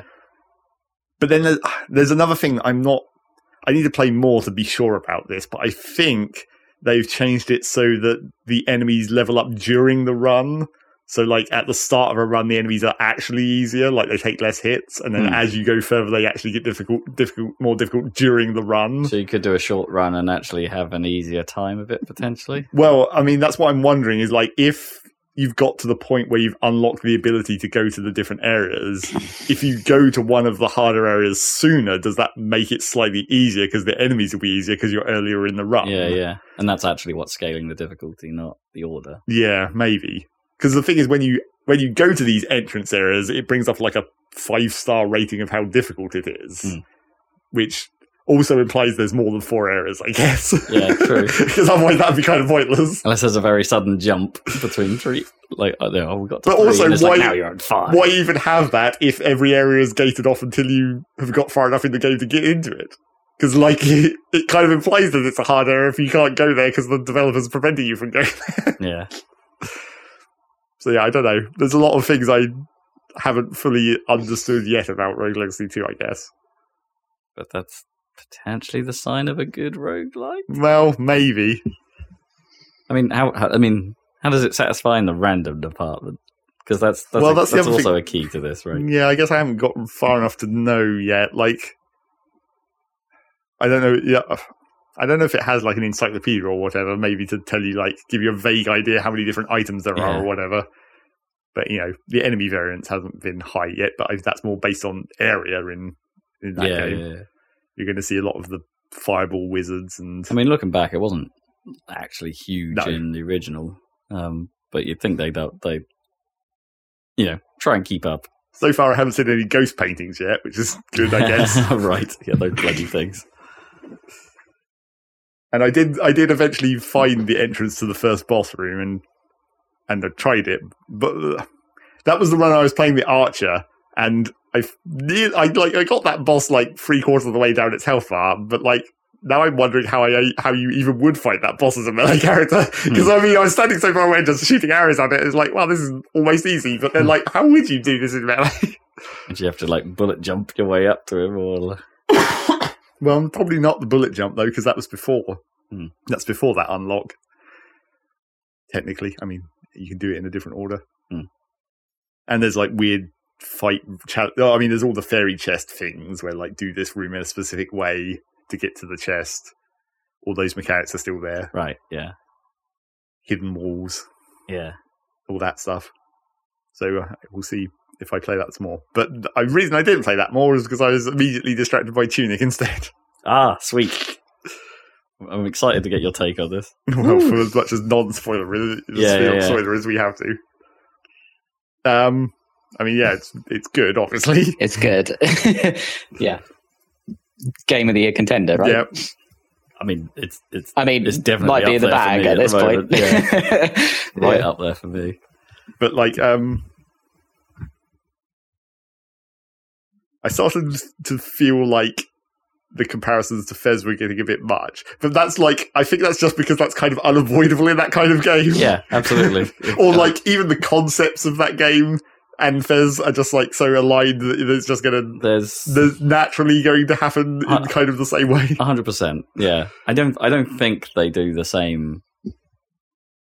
They have a similar vibe more than they have the same thing. Well, right? I mean, you do a thing that fucks up the world, and then there's a new obstacle that gets in the way, and it's just like, that is kind of exactly the same as Fez's black holes. to a point, yeah. But yeah. So, I mean, I've got through the majority of it. I'm at the point where I'll probably take a shot at deciphering the language, because I have ideas. Oh, okay. Because, yeah, I was trying to remember if I'd spoken to you about how that works. You mentioned it on the podcast, I think, when you said that that was one of the things that you just ended up looking at. I would never have got it, yeah. But I can see where the clues are, obviously, to the actual language. Because, I mean, you kind of have to use it without actually knowing it in a couple of the other puzzles. Sure, there are patterns, right, Yeah. that you start picking up on, and you can figure out certain parts of it. And I guess, yeah, those are your entry points. Once you know those, especially because there's like extra notes in the manual that even start breaking it down from that entry point. Yeah. Have you got one of the like back note pages that seem to suggest it? Yeah. So that should help. And then, like, obviously, in the second half of that game, you get a whole shit ton more text to look at, which probably will help as well. But, it's kind of a game of two halves, weirdly, though. Isn't it? More so than Fez. It's like you've got your sort of traditional Zelda-esque adventure, and then the puzzle side. Well, and it's all kind of, most of that is kind of like, was it in the back half, I guess. Yeah. It just suddenly comes to the fore. But it is a problem that I think that game maybe doesn't quite have enough mechanics either in puzzle or fighting. Like, the whole second half is basically one puzzle. Yeah, it does lean on a mechanic heavily, yeah. And then the combat, like... But then, again, not that dissimilar from Fez. Well, no. Yeah. I mean, obviously, Fez did really only have one mechanic, technically. But then, like, the combat... Like, I feel like it tries to give you options, but none of them are actually useful. Like, right in this late game point, I came across an enemy where basically all I was doing was just dodge hit for like 5 minutes, because that was the only realistic way to actually fight it. So, I'm trying to figure out where you are. Presumably you've done the rat boss kind of guy. Yeah. Was that not the worst? Like, I don't know. That was my boss. That was my like this sucks boss. He was all right, I guess. Okay. I mean, there's cover on that fight, which helps. Yeah, to a point. Like, you can get him stuck and just times. Move around more. Yeah, but I don't know. That was the one to me where it's like the hitboxing for this guy is terrible. Well, it's just because he knocks you back so much, it's really annoying to actually get your hits to connect. That's the actual problem. Yeah, no, I think I had more of a like literal visual problem, right? Where his swipe was going was not always tying up with how I was. Well, no, I hit, think the problem that I was having with it is that it's because when you're locked on and you're trying to shield something, you rotate to face it. But then when he does his dash attack, his sword swing goes like slightly behind him, so it like goes around your shield essentially. You might be onto something, yeah, but that shouldn't be how that works, right? Because it's not really the spirit of that sort of combat. I don't think like him having such a large arc to his sword swing that it's actually. Well, I mean, hitting you in the butt. all the bosses have giant arcs on everything. I know, but it's And then if there is another problem with that, it's that like I think maybe they could have put more telegraphing down. Like I don't know. Maybe not straight up Guild Wars-esque, like ring on the floor or whatever, but like Sure. particle effects or something to Yeah. give a vague hint of where the attack's going to hit. yeah. Because some of the really big sword swipes that some of those bosses do, it's just like, I mean, it hits on a giant arc, but like how far outwards exactly? Yeah, I know what you mean. It is that stuff is hard to judge most of the time, but I think maybe it's just certain bosses that was a lot easier than others to actually get the judgment right, and Yeah. I think and there were definitely some cheese tactics on some bosses. well, I mean, a lot of them are cheese. Yeah. Like the massive guardian thing where you can just like rush under it half the time. Yeah, once you outmaneuver it sideways and it can't turn to keep up, and you Yeah. just sort of like run alongside it for a lot of that fight. Not that you really need to, because once you understand that thing, it's like not actually that difficult fight. That one wasn't so bad. Because I think the dash attacks are the actual problem, where like when an enemy does a lunge attack because of that theoretical like backwards hit zone and stuff, and because it's very easy to like. It's like if you try and push forwards too much while they're dashing towards you, you just get out of range in the other direction because they go past you, and it's like that's not helpful in any case. Yeah. There's a lot of situations where it's better to just like kind of keep an exact amount of range that will cause them to dash, but not too far that they'll do a different attack or whatever, which can go be kind of awkward. And then realizing whether you want to dash, whether you want to like evade towards or away or sideways. Yeah, that can sometimes be because the wind ups for attacks are so short. Yeah. It's very hard to judge which dodge you need to do sometimes. Although that gets mitigated somewhat when you get a certain power. Well, but, yeah. But even then, it can still be tricky. Well, that was what I was saying about that one specific enemy, which I guess was technically a mini boss, but like it really was just like I'll just go through you and then hit you once, but then you turn around so fast I can't do anything else, so I'll just keep doing that for 5 minutes. I think I know which one you mean. Grinding it down. I think I know which one you mean now. Yeah, okay. Yeah, because I did pretty much the same thing. But that seems like really... That seems like a place where that game maybe could have used some more mechanics, or just like... The trouble is, to add more mechanics, you'd have to slow things down a bit, really. If you wanted to make a, I don't know, even Hyrule Warriors grade of like combo system, whatever, right? You'd need to slow everything down a bit, maybe, yeah, to be able to pull that off, or have a slightly more well-defined hit stun kind of system. Yeah, because so you can hold things in a combo a bit better. Well, maybe, but that would probably be too powerful then. Yeah, possibly. Because when you do get that stun bar to actually stun things, it's just like then you can just totally annihilate things and just keep covering them most of the time once you get powerful enough. Yeah. Oh yeah, on like world enemies, but not on the sort of like stronger ones. But yeah, there's like. Because they give you that stupid parry, and how is that even useful ever? The shield bash, yeah, that is the worst. Because the timing is so real awkward on it, right? Because it's one of those problems where it's like enemy wind-ups are next to none. Your wind-up on that particular attack is ages. Yep, it takes forever. Like, the earth has frozen over and thawed itself out by the time you've like slightly mushed your shield in front of you. It's an incredibly terrible attack. I have used it. I did use it just for a laugh on occasion, just to see like, does this actually work? Does this do a thing? And it's like, and a lot of the time, yeah, it does actually do a thing. It's just impossible to actually use in real combat. I mean, it theoretically would be good for like certain boss attacks, except the other problem is that they don't necessarily telegraph which attack they're doing distinctly enough. No. So you don't really have enough time to see, like, oh, this is the big sword sweep, this is the one I should parry. Yeah. And I'll have plenty of time to do it because that attack takes ages to charge up, but because the animation isn't quite distinct enough from the other ones, you don't recognise it quick There's enough. never enough time, and it's also... But it's not like they often follow a set pattern of attacks, right? Either. No, I mean, it's just which attack is this? Yeah. They don't necessarily combo them or anything. Exactly. Or do them in an It's not order. like, he's going to do 2 of these, and then he's going to do the thing I want to parry. So it's like, I can be ready for it. It's like, it doesn't follow those rules. But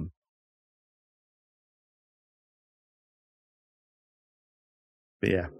But that's, in a weird way, it's like, I know that is the majority of the game, like, or at least the majority of the first half of the game, but that very much wasn't the big draw for me. No. in this experience.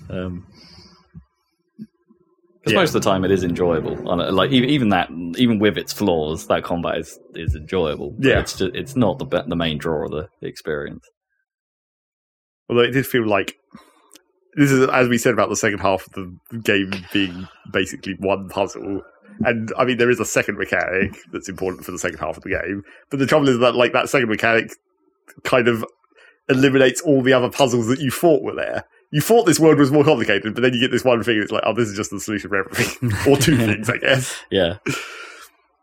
Man, I'll have to talk about it off air. Well, but, yes, obviously. But there was one thing I was chasing for ages before I realised that was not a thing I needed to chase. And I just, yeah. And it did. The game did that to me a few times, where it's just like, oh, I must need a thing. Oh no, I don't need a thing. And also, I mean, maybe this is too much spoilers to even talk about with Rob directly, because I haven't finished the game, obviously. But yeah, I'd have to get a feel for where you are. But there's one item that you get quite in the early game, which seems entirely pointless. That I can't work out what its actual reason for existing is. I mean, active item, not just like an item. And I'm like, why is this? How is this useful?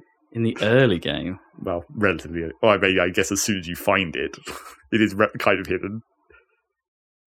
Well, there's definitely one item that I never found a purpose for. Yeah, exactly. At least. But I can't remember where I got it. Because I think it might have been one of those items I missed and then found later. Right. Yeah, you could easily miss it, I guess. Yeah, but if I did, I thought, if it's the one I'm thinking of, like one of the puzzles that I ended up not really getting and ended up having to look up, I thought this was for that. And right. I came up with an elaborate way of trying to figure out what the solution might be. What wasn't a thing. Wasn't a thing. Yes. Well, I mean, that is the thing that, like, I don't know, like, some of the stuff in the manual that tells you what to do is just like, okay, that's fine. But then sometimes it's like, I don't think it like misdirects you or anything, but it's just like, this is still not sufficient information.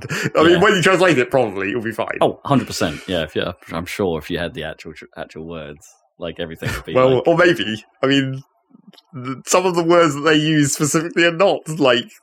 They specifically are designed to misdirect you in the late game. Kind of. The name of at least one thing. But I don't know. Right, okay, so you do know what that is. Yeah, that was going to be my primary question to you. Okay, yeah. That was the thing I was chasing. And then realised I didn't have to chase. Yes. Yeah. And also that was me accidentally getting misdirected by the manual because there's in the item page there's a blacked out item and I was like, that's got to be it, and then I forgot about this whole other item I had that exactly fits in that hole. I was like, oh yeah. Yep, I did that. It's hilarious how many of these are ringing true. Yeah. This is a hell of a game. Yes, and I'll probably finish it in the next couple of hours, probably. Depending on whether I can be bothered to do the whole translation effort. Yeah, I mean, I'll be super impressed if you get it, honestly. Get the translation bit down. There is definitely one puzzle that you 100% need to have the translation for. Yeah, I think I've got like 5 more of the one thing and then like 3 more of the other thing. Anyone can work out one of those puzzles quickly at Zach, I think. Yeah. Yeah. And it'll be nice to see. It'll be interesting to see if you got misled by the other one I couldn't get. And also because I listened back to the old podcast to make sure I wasn't going to accidentally spoil myself from talking to Rob about it this much. Yeah. Nice. I've also been pre-warned about doing the A ending before doing the B ending. Yes, 100% do that. Just don't 100% the game first. Otherwise, you'll miss an achievement. Yeah, and that's a real bummer. I mean, I did once I remembered that you said that, I was like, oh yeah, this does kind of imply that just from what knowledge you get. It's like, oh yeah, that sort of does suggest.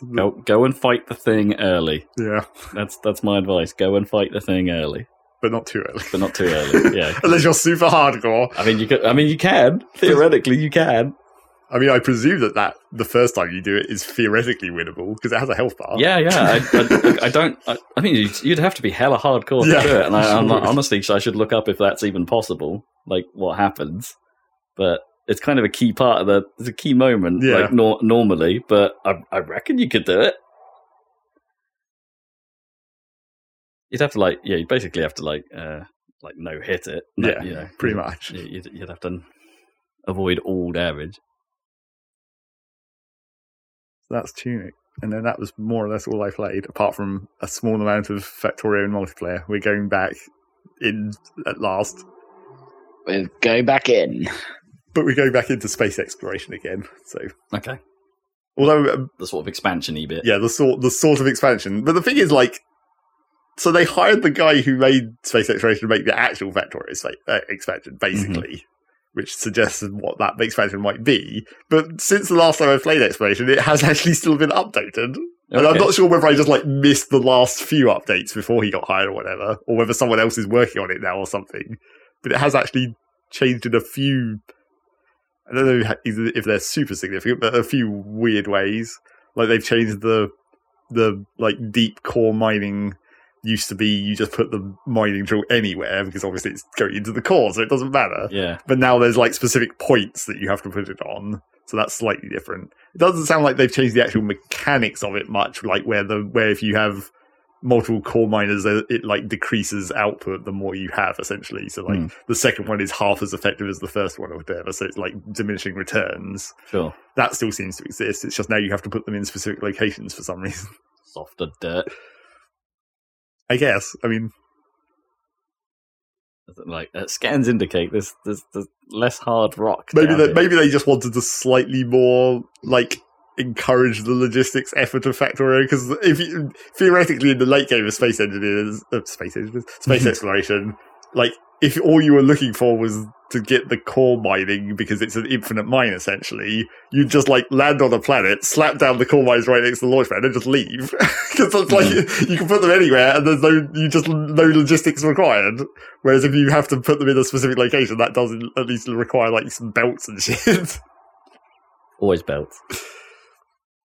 And then that makes more sense for the planets that are super infested or whatever, where you'd have to actually clear out enemies to be able to get to the core mining spots. Sure, I guess it means there's more game there. Yeah, exactly. It forces a little bit of the actual gameplay to happen.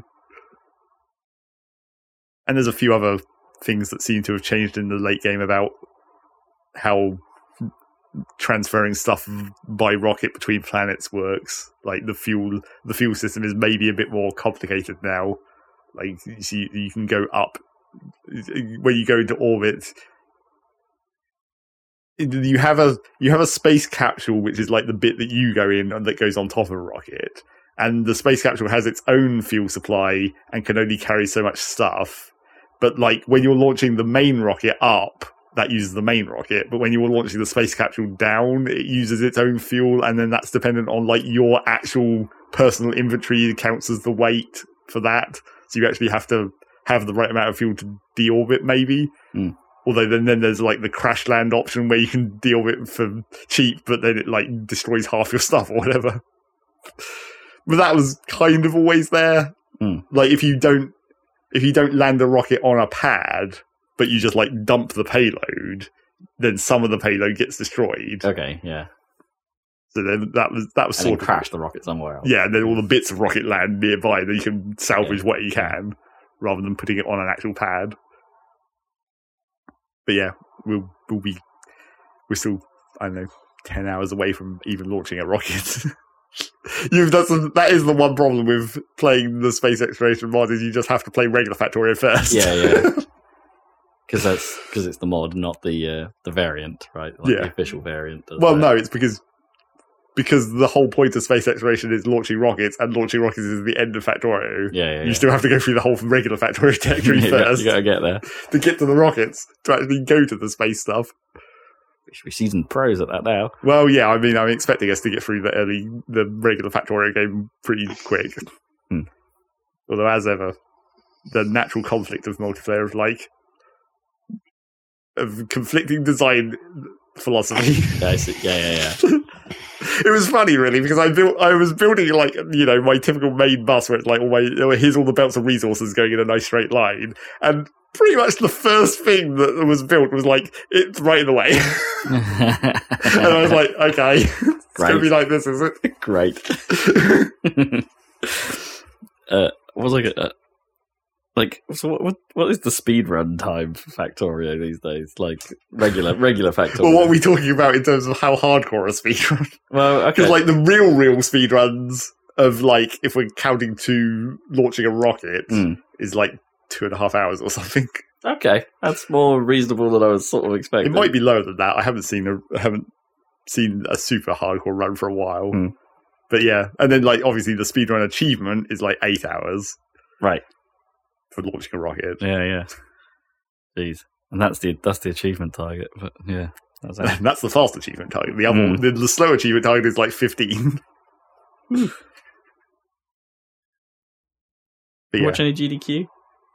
No, not really. I caught the Metal Gear Solid 2 run. That was fun. Just because I didn't realize how my knowledge of Metal Gear Solid 2 is pretty weak, right? Probably compared to the others. Right. And it's like, I didn't realize the whole thing pretty much just is quite a constrained game, oddly, it feels like, even compared to MGS1. Like, the fact that it's pretty much all taking place on a couple of oil rigs. Right, yeah. And it's like, and thus there isn't a huge amount of, like, visual variety throughout the entire experience. And it's like, yeah, okay, you were just blitzing through it, of course, and glitching it in a couple of places, as you would. As you do. But it's just the scope of MGS2 seems really low compared to, like, the scope of the later games, or even the first game. I don't know. I felt like there was perhaps more variety on whatever island. Shadow Moses. That's it. Yeah. Is that right?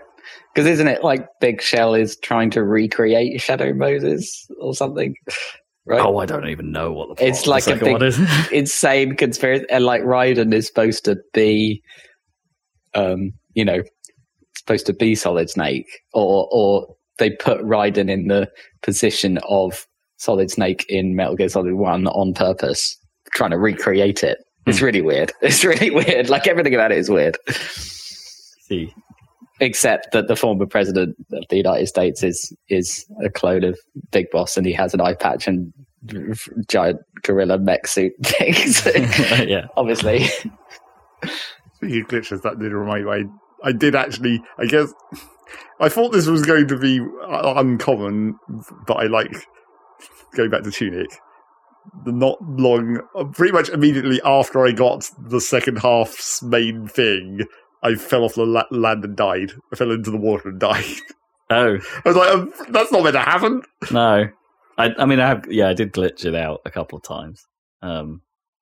In a similar way, like I clipped through something that I shouldn't have. Well, I mean, there's clipping through things, but that, not to go into spoilers, but that's kind of half the point of that thing almost, in some ways.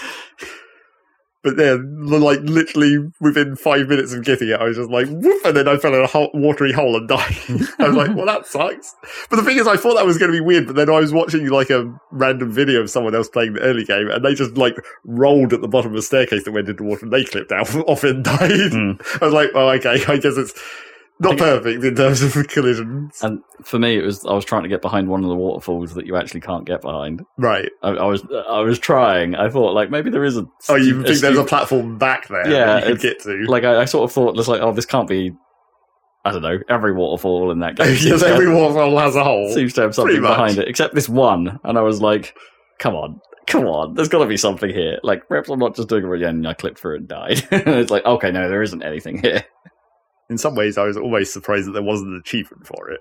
Because that seems that's one of those kind of meta achievements that you'd get in a game like that, you would think. It's like, no, you're not supposed to be here. Because, I mean, at least you do die.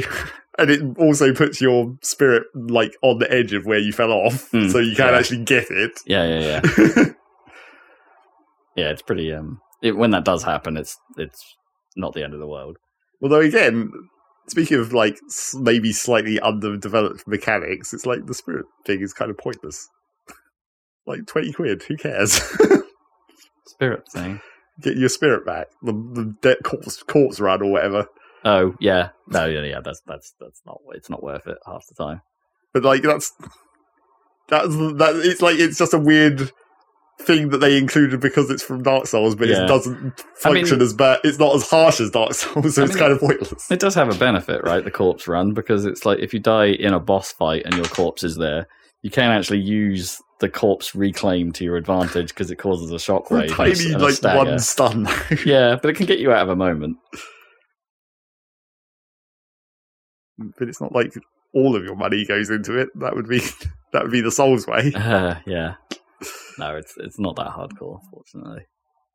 I mean, it's not hardcore at all, really. Yeah, it's just not really worth worrying about. Yeah, I mean, that's what I'm saying, really. It's just like... Again, especially towards the back part of the game where you're just gaining enough cash through just murdering everything. Like, why include it at all if it's just going to be that pointless? I mean, apart from it being a... I mean, it's a sort of reference to itself in a way. Sure, and they do also sort of lore it up a bit later on. I guess. They lore it up. They should have lored it up a bit more.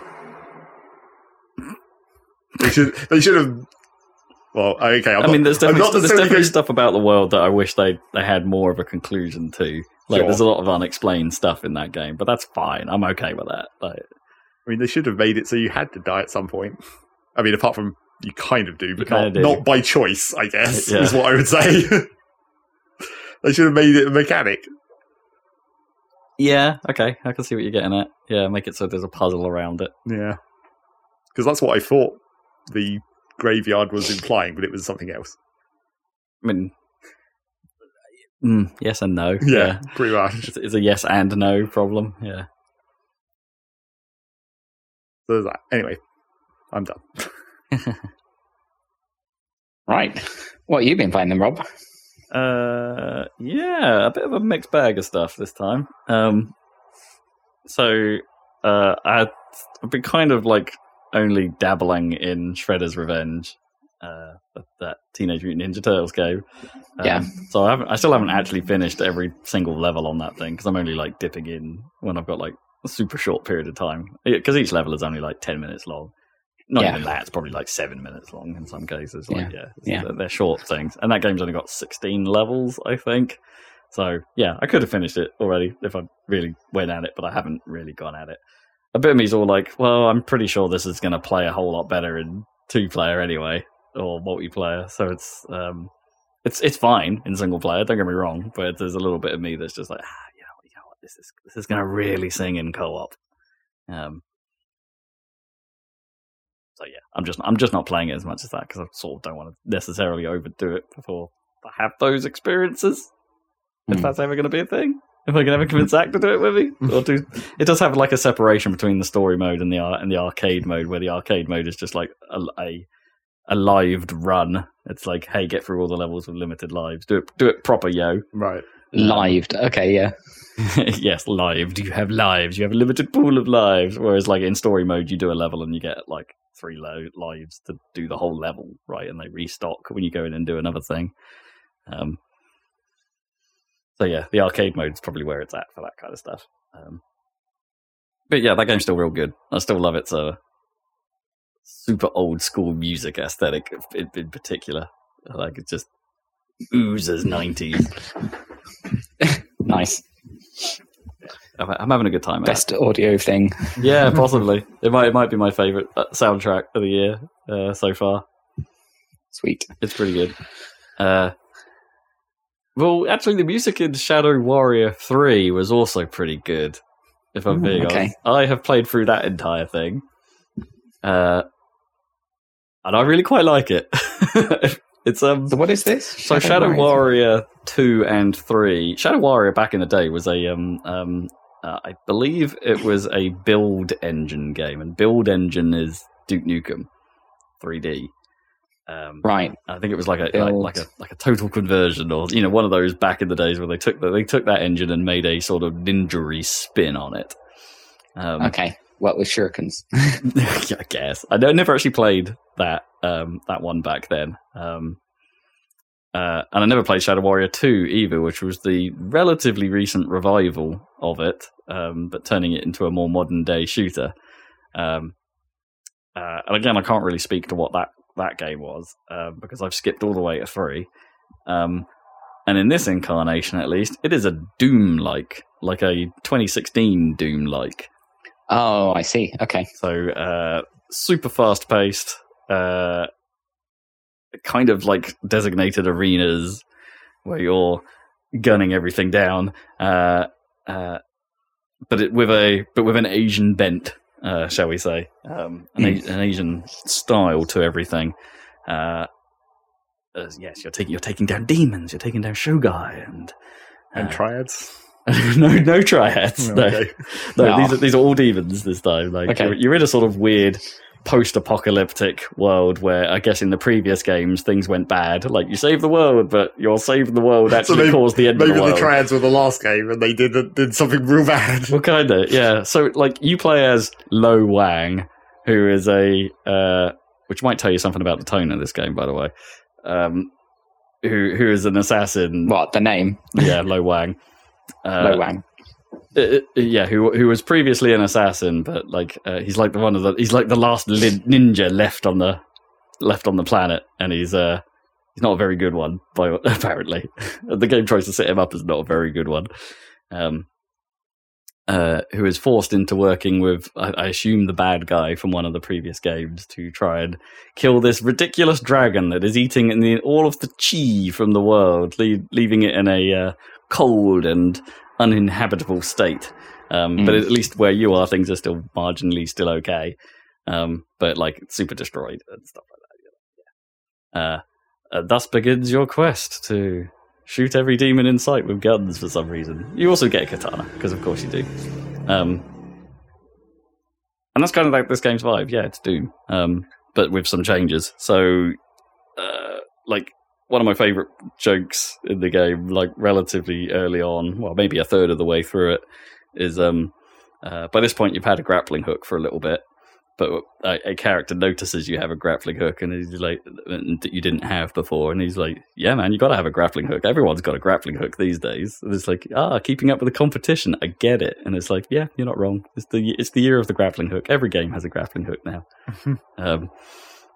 So you can use that to pull yourself towards enemies, or pull yourself around certain points to swing around the battlefield and get out of trouble. Sort of similar to how Doom has those rails and things you can swing yourself off. It's kind of this game's equivalent. It has a finisher system that's not quite the same as Doom's glory kill. And I should probably mention it tries to do one of those you need to kill to keep your health topped up and keep your ammo topped up kind of systems, a little bit like Doom has. You're supposed to go through a sort of cycle of things to keep everything topped up. So shooting people with guns will make them drop health. Doing a melee attack on them will make them drop ammo. And I think you can get more you get finisher points from killing anything, but I think you get more of those if you do an environmental kill, for instance, push them into spikes and stuff or something like that. You'll get a little more finisher. So there isn't glory kills per se as they were in Doom. In Doom, you damaged them to a point where they would flash, and then you could just finish them off, and that would give you a certain spew of these power-ups. In this, that's not really a thing unless you've built up a separate gauge. It's like a super meter almost in this. Right. And then once you have it, you can just go up to any enemy and say finish them at any time, like an insta-kill. So you only need 1 bar of super to do the lower level enemies, and then towards the back half of the game, there's one enemy where you need 3 bars of super to do the instant kill. Kill, yeah.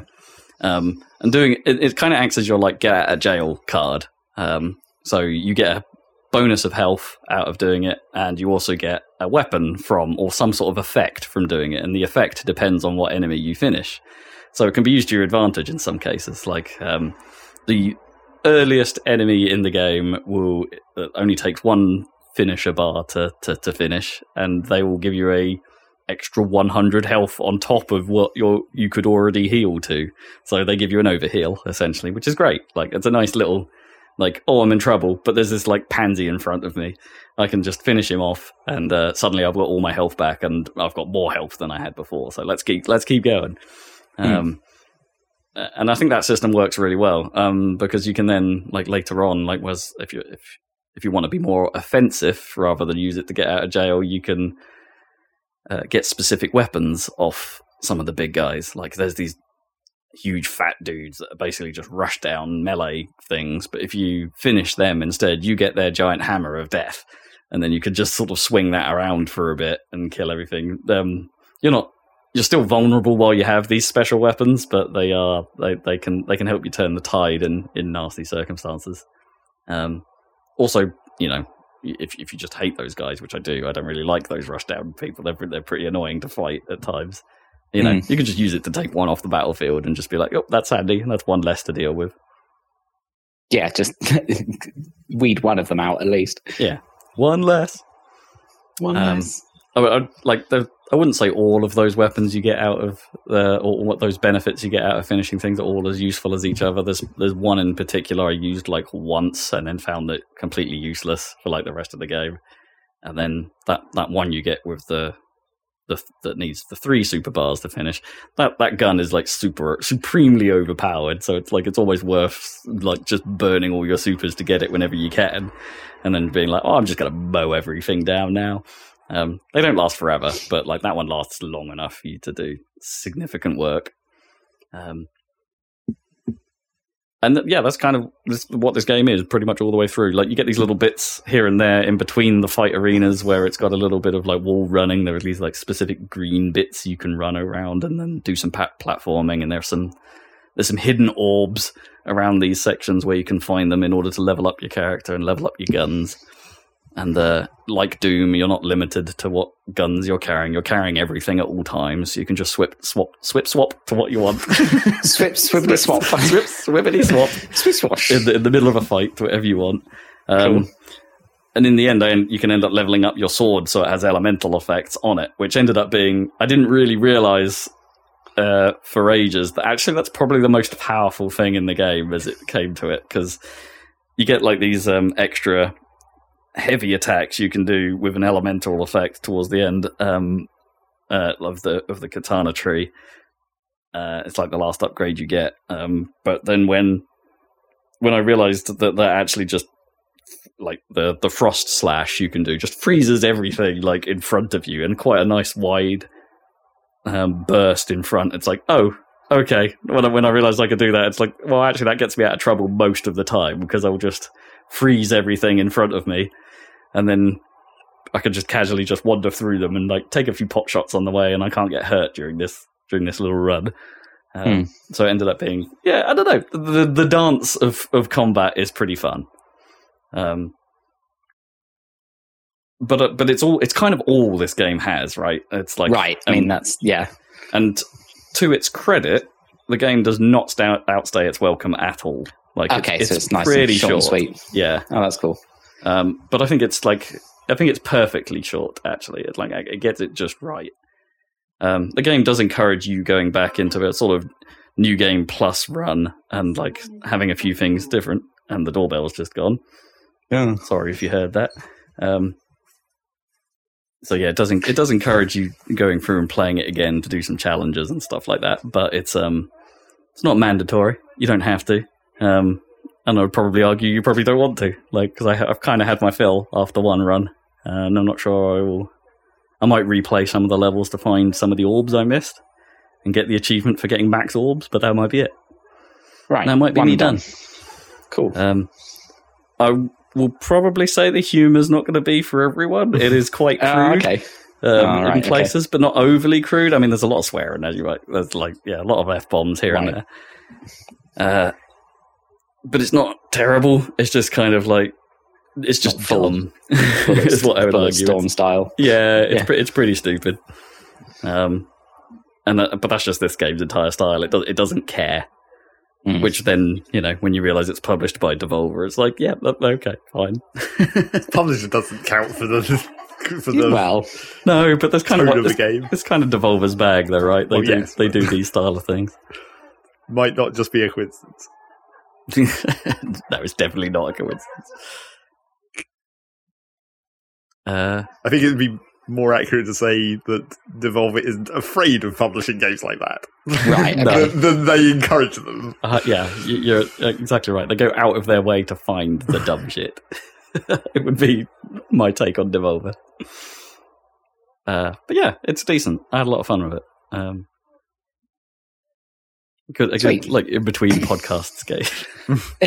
If you like some Doom and you want a bit more Doom flavored, but not as much Doom as Doom. Then check out Shadow Warrior 3. Yeah, I guess it's all right. It's not a technical showpiece. It's not the best looking game in the world. It runs just fine on a Series X. Like the performance is solid. I guess was this on Game Pass? Or? Yes. Oh no, okay. Actually, no. I actually had a copy of this. No. Okay. I was gifted a copy, but no, nice. it's actually worth your time. Cool. So that's Shadow Warrior. I think I've sort of dipped in and out of Forza again. I've been back in Forza Horizon 5. Preparing yourself for the new one. Yeah, maybe. Yeah, I mean, I know it's a ways off, but I've been playing a bit of Horizon 5. A bit of me just sort of I never got to credits in Horizon 5. Yeah. How does it determine that? Yeah, I don't know. In previous Forza games, there has always been a point where you can get to credits. And I think that was just by doing the festival expansion to a certain point or something. Right. Or in Horizon, it makes sense because there's more of a progression of the world, kind of. Kind of, yeah. Or doing a certain number of the big events, I guess, like finish all the showcases or perhaps finish all the. But I don't think I even did that in previous ones. I don't think I finished all the top tier. Marathon races, I guess they have the big ones. I don't think I did all of those in previous ones, and I still got to roll credits. So I got around to doing what this game calls the be part of the Hall of Fame, which actually in this it was super low key. In this, it would just rock up to the main festival, and then it goes and puts your name on a flag at the festival, and then and your avatar, and then it goes, that's it, you're in the Hall of Fame, and I'm like. Oh, wait, that's it? There's no roll credits or anything? You do get an achievement for doing that, but okay, fine, great. And apparently that then unlocks some I think I've talked about it before, the game has this almost entirely pointless accolades system, which is just a way of keeping track of everything you've done in the game. Right. And it's also a way of terrifying you a little bit into how much you can actually do in this game. There's it's absurdly large. Actually doing the Hall of Fame thing just unlocks a whole nother page of these accolade things. So it's here, go do all the stuff the game has to offer, please. Do everything. You want to. Go do everything. And I'm there's too much. Shut your face. There is too much. I don't think I've even finished any single one of the Forza Horizon stories. That has these styles of. Those are the things I've mentioned before that are actually kind of the worst part, the best and worst part simultaneously, where it's here's a specific challenge, go do some mad jumps, go do some things, but they're ruined by terrible voiceovers and that run throughout the entire thing. Like a Sonic level. Like a Sonic level. Yeah, well, like a Sonic Forces level, specifically. Shout out to Shadow Warrior, actually, because it totally sidesteps that. There'll be bits where you're running around the world and there'll be the classic video game radio play running and characters are talking to each other while you're doing it. If you die, these will not repeat. So you don't ever in fact, if you die in the middle of them doing this, it will just pick up from where it left off. Oh right. I was going to say, if you die and then you never hear anything. No, it doesn't. Kill yourself immediately and then you can just skip all the dialogue. Yeah. Yeah, it doesn't just cut it. It will just pick up exactly where you left off, and it's I actually think that's genius. It does mean it's the only way to repeat dialogue is to repeat the whole damn level. Right. But if you really want to. But in this case, I think I was like, that was the right decision. That was smart. Well done, Shadow Warrior. No super annoying repeats. Unlike Forza, which repeats every goddamn time. Especially if you're like, so if I was like gunning for like the 3-star rating on these challenges, you have to listen to the VO every single time, and it's the worst. It's not even very good VO. Is there an individual volume slider for voice? There might be, actually. You probably could just turn it all off. But there are certain segments, like even before and ending these things, where you're forced to sit through them talking. Right. So it would just be like a silent screen with subtitles, I guess. Yeah. Which might be preferable, I don't know. Yeah. That's what, like, I like Forza quite a bit, but these segments seem poorly executed. So yeah, I dipped into that briefly. I'll probably dip out again. I dipped into a little bit of Dirt 5 again and found its uneven difficulty curve to be annoying, especially in the, like, I've got like 10 or 20 more events left to do in that thing, and I'm just finding like the difficulty at that part of the game is just so variable that it's really annoying, and it just highlights all the problems that Dirt 5 have. I've talked about it before. Every time I dip into Dirt 5, I have the same problems with it. You need to give up. No, not going to finish it. God damn it. Maybe I should just, like, I have got a mainline route to quote unquote the end. I just don't have like I could do every event, but I don't have to at this point. Maybe I should just mainline to the end. Get it done. Get some Chivos and leave. So the other thing that I just started playing this morning is another vice of mine. It's another futuristic future racer. Futuristic future racer. Redout 2. Redout 2 came out pretty recently. And long-term listeners of the podcast will know that I quite liked Redout 1. It was a different take on the genre, had a bit of its own style. Not for everyone, I would say, but it did at least nail what it was going for, which is like, hey, driving these super fast cars is hard. Learn it, get good. Which isn't the usual kind of approach for these things, I don't think. I mean, like, Wipeout maybe got close, and I guess Pacer was also going for that to some extent as well. But Redout was the one that sort of, I think, kind of nails that from the start. It's like, these tracks are twisty and awkward and weird. Get used to it. If you don't get used to it, you're going to not do well at this. And I appreciated its hardcore take on it. Or at least I did eventually. Like, it took a while to get into that mindset. Like, the initial impression I don't think was too hot. But yeah, I eventually did learn to really enjoy that thing. Which leads me to Redout 2, which is, outside looking in, more of the same. Like, I'm playing it on Xbox, whereas I played Redout 1 on PC, so that's a little change. And that may have been a mistake, because this game has problems. Like, right from the off, it has problems. And I think they are technical more than design. Okay. Because as far as I can tell, the racing plays just fine. Like while I've been in races, it's been, other than a couple of noticeable performance hitches here and there, like, it's been all right. Like, it still has its signature strafe and pitch, being the sort of, like, so you don't really have air brakes like you do in, like, I guess most other future races. Or hover car races of that kind. You have a brake, but the trick with this one is, like, the right stick will basically always strafe you left and right. So if you want to do a tight turn, you're turning into it with both sticks, to sort of turn and force you inwards. So I guess it's a little bit like how F-Zero does it, actually, thinking about it, like how GX does it. But the right stick is also used to pitch your nose up and down. So if you're on, like, a loop, for instance, your nose will dig into the ground unless you pitch up. Right. So you have to control the pitch. And there are some jumps on the tracks which require you to actually manage your pitch, otherwise you're not going to make that jump. Right. If you don't touch the control, then it's going to wipe you out. Okay. So that was kind of Redout's, like, trick. And to the point where you had to, if you didn't pitch down properly on a loop, on an inverted loop, like, so you're going around the outside of a loop, like the blood would rush to You'd your fly head off. and red you Oh, right. out. Redout. Oh, So very nice. yeah, the screen would go like violently red. I mean, does that make sense? Okay. No, probably not. Not at all. But it makes sense if you assume that the car is somehow just attached to the track and that's the only physics happening. Yeah. That you are then completely a free body attached to that car. Yeah. I mean, in real terms, in the game, it slows you down if you're not doing it right. Like, aside from the visual effect, but you also take damage if your nose is digging into the track.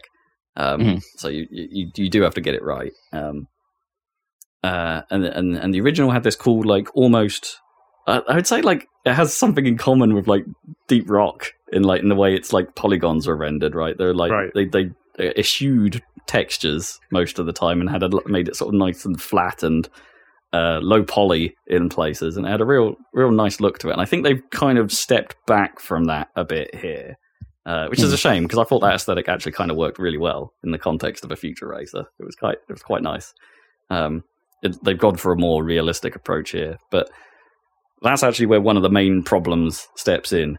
I think this game has a technical loading issue or streaming issue of some kind, because the textures have that old UE3 problem where they take forever to pop in. Like, really forever. Like, when you're at the start of a race, like, you've got this thing underneath your car that's holding it, and there's those markings on the floor, but like they're made up of about a 10 by 10 pixel grid at the start of the race, and eventually it will load in and it becomes super sharp. But like, for ages, like most of the time, you've started and you've gone by the time this texture is loaded in. And it just looks awful. And pretty much every part of where this game loads has this issue. So even in the menus, where you're like, if you're loading in car parts and there's like a logo behind the car at one point, that's like telling you like the manufacturer of the logo. Even that is super low res until it loads in properly. But that's all fine. Like, ultimately, they don't actually affect the gameplay. They're just, it's got a loading problem. That also is in the loading times between races, because they are excessive. Like, Series X is supposed to do away with loading issues, right? But this game takes friggin' ages to load. Weird. Like, we're back to early X-Bone days level loading. It's not good. It shouldn't be there.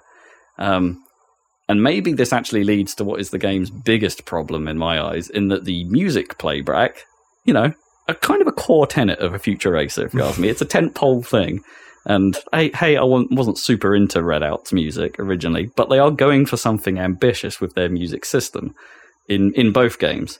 The idea is that it's a dynamic music engine, and it's supposed to adjust to what's happening in the race, to how well you're doing, to how fast you're doing, and move the music around accordingly. So each race, you're probably not going to get the same playback of the music each time. It's shifting. And while I don't think that was 100% successful all the time in the first game, it was at least interesting.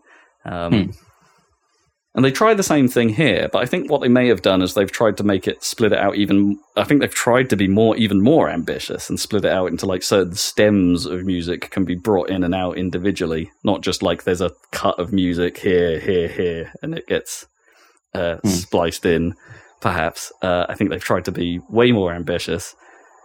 And all of it plays out of sync. Like, it is 100% busted to the point where it just sounds atrocious. I don't know how this made it out the door. It just doesn't work. Like, the best option is to turn the music off. It's that bad. Like, it's shocking. Yeah. I was reading a review that makes me think that this is actually, like, the build that's on console at the moment probably isn't the build that they wanted to be on console, because the review I was reading suggested that there was like a forced tutorial the first time you start the game. Like, it takes you through this like dramatic cutscene, and then there's a bit of like, here, take control of the ship, go do this first thing, and then you go on to like there's an expanded tutorial in the career. I didn't see any of that. Like, there's a bit of tutorial in the career, and I think that's what they were referring to as that expanded bit of tutorial. But I didn't see an opening cutscene. I didn't see an opening like intro race or anything like that. That stuff was just missing. Which makes me think that maybe the build that's available on console at the moment is missing like the day one patch that everything should have. Oh, maybe. Well, that would be weird. It just seems It doesn't match, basically. The maybe the PC experience has all of that, but I'm on Xbox and they haven't got it right. So my feeling is I should probably put this down, do what I did with Formula Fusion, right, and Pacer. Just put it down for a while and come back to it once they've cleaned fixed it up a bit. Yeah. That worked for you for those games, though. It did, yeah. Formula Fusion did improve. Okay.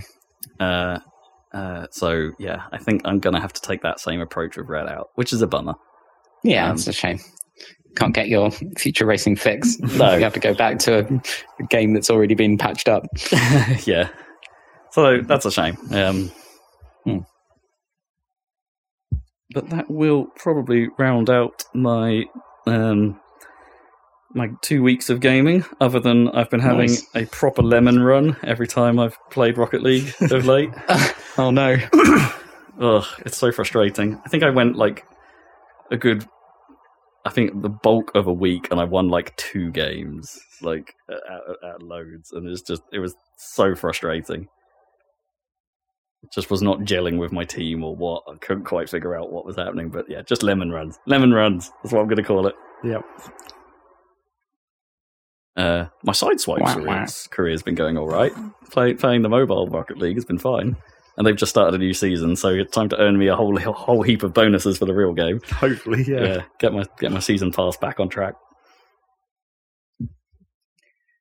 I can't remember. Does that connect into the real game? Or? It does. Yeah, I think every time you level up in Sideswipe, you get an XP bonus next time you win a match in real Rocket League. And it works both ways. So, like, if you win matches in Big Boy Rocket League, you'll get a little XP bonus back in Sideswipe. And I think there is this for the next week or so. There is actually a crossover event where if you get a certain number of levels in Sideswipe, or you complete enough challenges. Sorry, I should say in Sideswipe, you can actually unlock a goal explosion in the real game. Oh, that's cool. So they are doing things. It's not quite as integrated, I think, as perhaps it should be, but they are at least tying the two together. Yeah, there's some integration. That's cool. Oh, that was the other thing I did. Sorry, that reminded me. I had one evening. I played a session of Fall Guys with Kippers. Right. Really? Because that's come out on like Xbox and stuff now. Yes. And it's free. And it's 100% free to play. Yeah. Right, yeah. And has been advertising the shit out of YouTube. Yep. It really has. With that epic money. Yeah. Oh, yes. I mean, that game hasn't changed a whole lot since I played it when it came out on PS4. I mean, if anything, it's got harder, I would say. Like, they've tweaked a lot of the old challenges, so there's even more obstacles in them. And the new challenges just seem batshit, like just even more difficult than before. That I feel like that game is a whole lot more fun played as a team. Like, so we were playing you can play like solos and bring a party with you, but we were playing duos, which like gives you a combined team score. Cool. So you have to go through. Both players have to do reasonably well and beat the other team scores in order to go through. So it's not just. And I think something about that makes that game more enjoyable for me. We had a pretty good time playing that. It's still stupid as hell, and it's still like utterly random half the time whether or not you're going to succeed. But we had a decent time with it. It's one of those games where I don't see myself ever being like oh, Fall Guys is my game, right? I'm going to spend all this money on making my bean look ridiculous. Well, no, but when have you ever spent a bunch of money in the game? I mean, that's true. I don't really engage with free to play, but I can't really see why Fall Guys would be that game for people, because it is just so random. I suppose it's fun, but I can't see. I don't feel like the fun is sustained. No, and also because of the random, there's not as much of a skill element. No. I mean, there is some. There is skill. Yeah, don't get me wrong. There is skill. You're going to be limited by random. Yeah, you're going to be limited by the other players more than you are. Well, yeah, that too. Anything interference. Else. Yes, 100%. That game is all about interference. Although we did win a couple of we did actually win a couple of rounds of the I forget what they called it. It was like the Spartan Showdown or something, which was like a Halo themed thing they were doing on Xbox, where you could get a Spartan helmet.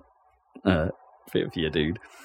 We did end up winning a couple of rounds, but Kippers won one of them by the most ridiculous method possible. So, like, the final round on Spartan Showdown is just like they put you in an arena, the floor is going to be disappearing over time, and there's these bomb things lying around that you pick up and they explode and they cause a sort of impulse on things that are around them. And that's all that finale was. Kippers managed to win by simultaneously him and his opponent being hit by a bomb. And then Kippers being blown back into the arena by another bomb explosion that was just in midair, and it pushed him back onto the arena, and he survived, and the other guy didn't. And it was just fantastic to watch. It was just like, oh my god, did that just happen? It was great. These moments can happen in Fall Guys, but like that is for the most part not my experience of how that goes. Anyway, Fall Guys. It's free. You have no excuse. Check it out. Fall Guys. You have no excuse. So much content, so many platforms all the time. Too many games. Too many games. Except not this year. Well, yeah, not too many AAAs, but that's fine. There's always too many games when you have Game Pass. There is always Rob's experience. There's always too many games. I might start Bug Snacks. I think that might be. I think that might be. I will next accept game. that one as a game to play. I think that might be my next game. Talking about Bug Snacks. Talk about Bug Snacks. Okay, so next time we'll be talking about Bug Snacks. Talking about Bug Snacks. Whoa. And then okay. Bungas. Bunga. Well, enough games to fill out a podcast, that's for sure, with juicy discussion. And now we can move into a actual pre-Pete's phase. Oh yeah, we can move from being We can somehow transition from pre-Pete's to Petesing to post-Pete. Petesing mode is about to activate. Yeah. Enable Das Pete's. So thank you, listeners, for joining us for another podcast. We're Happy Salad, as you know, and we've got some YouTube videos as well, if you enjoy those. So check out our channel, Happy Salad.